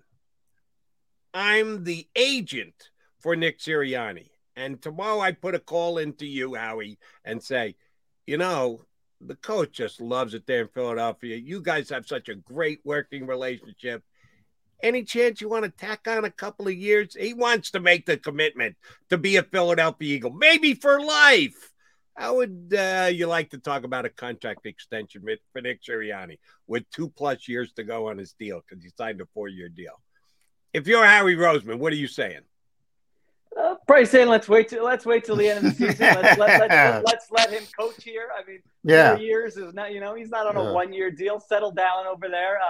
But certainly, I think if the season goes the way, it certainly could go for them. And that's obviously something you could talk about at the end of the year. But he's done a good job. There's no doubt about it. Just kind of the adjustments on offense, the relationships he has with the players, the culture seems strong. He's not like a drill sergeant type. At the same time, he's not a pushover. I think they play discipline. I mean, you watch them play every week. They play a disciplined brand of football. They execute well in high leverage spots. So I think there's a lot to like about him. And it seems like he's got that Doug Peterson trait of just somebody who's likable around the building. And I think that's really important to ownership. That's important to Howie Roseman. I don't think Sirianni's going to go in there and say, get me player X, Y, and Z. I want to start making draft picks. So that's the kind of balance you need in a role in the Eagles organization. So I think he fits all those things. TheRinger.com, Sheil Kapadia, read them there, Billy Special. Last one for me, since we're talking contract extensions, I agree with you. This defense, Sheil, though, Fletcher Cox, Javon Hargrave, Brandon Graham, we already talked about, Kaiser White, James Bradbury, Marcus Epps, TJ Edwards. Everybody's on a 1-year deal, basically. Howie's known for getting extensions done early, but he's also known for leverage. And 6-0 isn't the best leverage for a GM to get a team-friendly deal. If he gets somebody done early, I gave you all the names. Who would you pick? Going through them in my head. Epps, Edwards, Bradbury, Hargrave, Cox. Am I missing anybody there? Kaiser White, Brandon Graham, we mentioned. A lot of guys. You know what? That last one, Kaiser White, you mentioned, that might be one. I mean, that's a position where they haven't had a lot of luck, as we know, at linebacker. I think he's played really well. And he's the guy who he just got to test the market. And he came back with, what was it, a 1-year, $5 million deal. I mean, he was just a free agent. So he might be thinking, all right, I already know, It's not like some guys, if you never get to free agency, you want to get to free agency. You want to see what the market's going to be like. He just got there. And so that's one that could make sense. I don't know what the number would be off the top of my head. You certainly would give him a little bit of a raise, but I don't think you're doing anything crazy where he's getting like, Fred Warner, Shaquille Leonard type money, anything like that. So there might be a middle ground there where he says, I'm young. I like it here. I play well in the scheme. I had my opportunity to test the market last offseason. Let's go ahead and kind of make a deal there. The other guy I thought about was Epps. I think Epps is somebody who he didn't have a great game last week, but I think overall he's giving you solid starting caliber safety play. It's another position where you sort of had some trouble filling that spot really since, you had Brian Dawkins, then you had Malcolm Jenkins and the Rodney McLeod who were a good set. But right now there's some uncertainty at that spot. And again, he's not somebody who I think you're paying at the top of the market, kind of a homegrown guy. So I think those are the two that kind of stand out just from the names you gave me. Gio, are you going again this weekend? Just going to be watching it with your daughter when the I think I'll be at home having it on the TV here, unless I luck into some last minute tickets. But I'm looking forward to it. It was a blast last week. Let's see if they can bounce back from a game 2 again and kind of give us a surprise World Series run. So I'm excited to watch starting tomorrow. Enjoy, Dad. We enjoyed having you here with us today. Thanks much, bud. Thanks, guys. Talk to you soon. Gio Capatti of The Ringer, his podcast, Philly Special, tell you where Shields' roots are. All right, we're rooted here in Birds 365. We need to come back and put a bow on the show. Stay with us.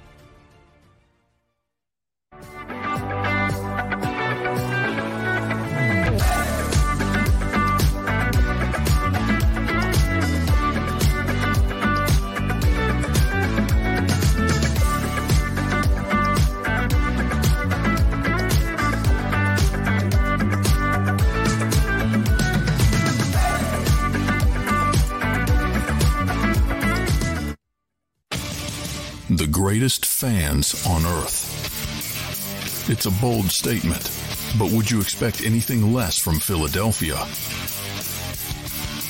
58 years of heartache creates a toughness, a grit, a resolve not found in most.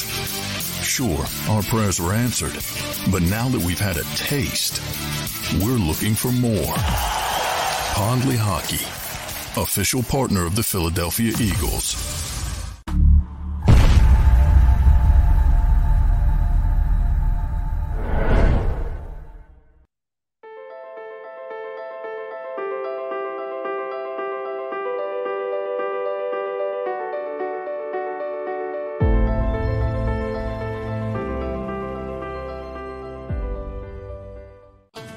The faces you know, the team you trust.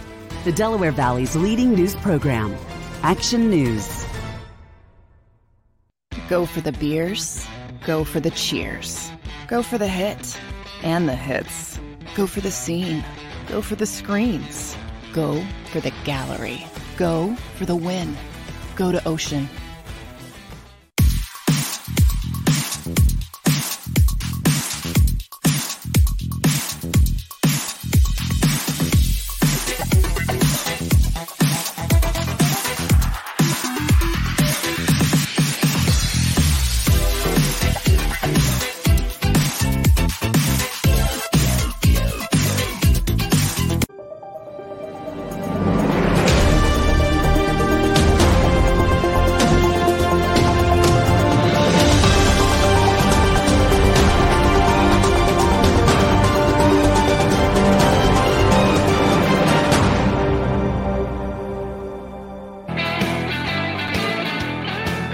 All right, coming down the home stretch on a Thursday, 5-week edition of Birds 365.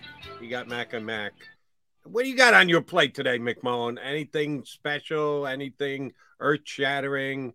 Or are you just going to kick back and maybe watch some DVR AEW stuff?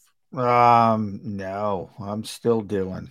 I got too much to do, Jody. Lead off match.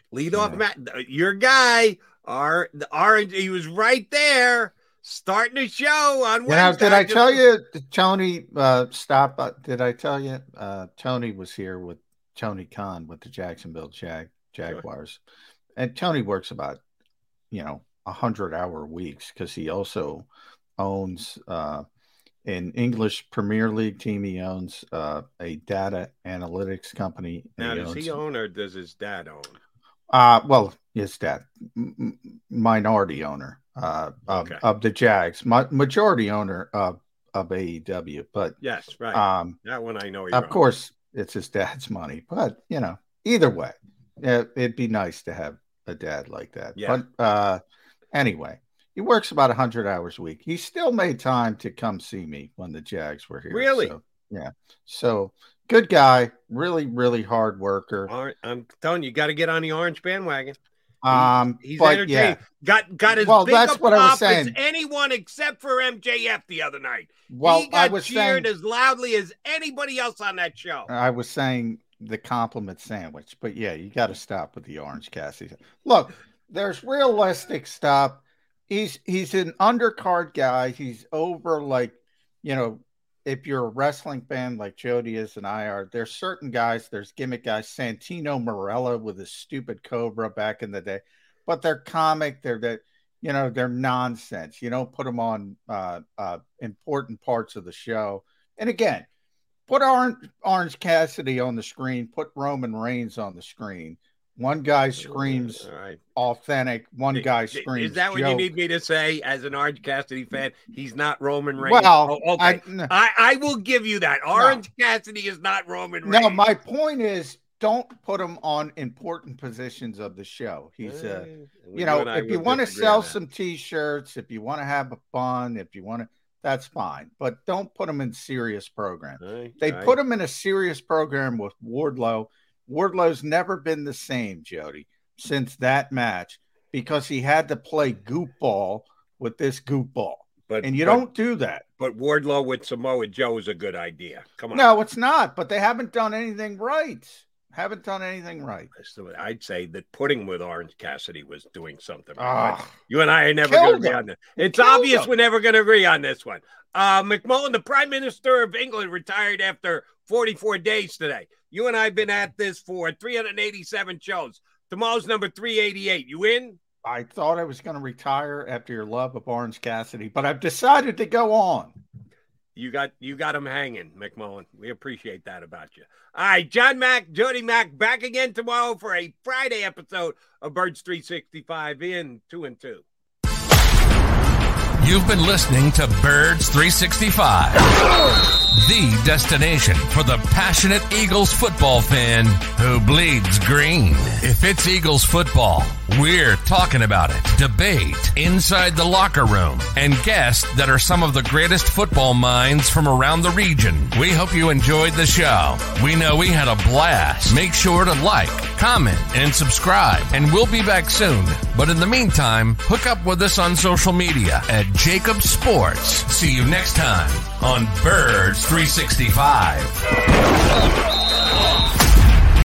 For the ones who work hard to ensure their crew can always go the extra mile, and the ones who get in early so everyone can go home on time, there's Grainger, offering professional-grade supplies backed by product experts so you can quickly and easily find what you need. Plus, you can count on access to a committed team ready to go the extra mile for you. Call, click Grainger.com, or just stop by. Grainger, for the ones who get it done.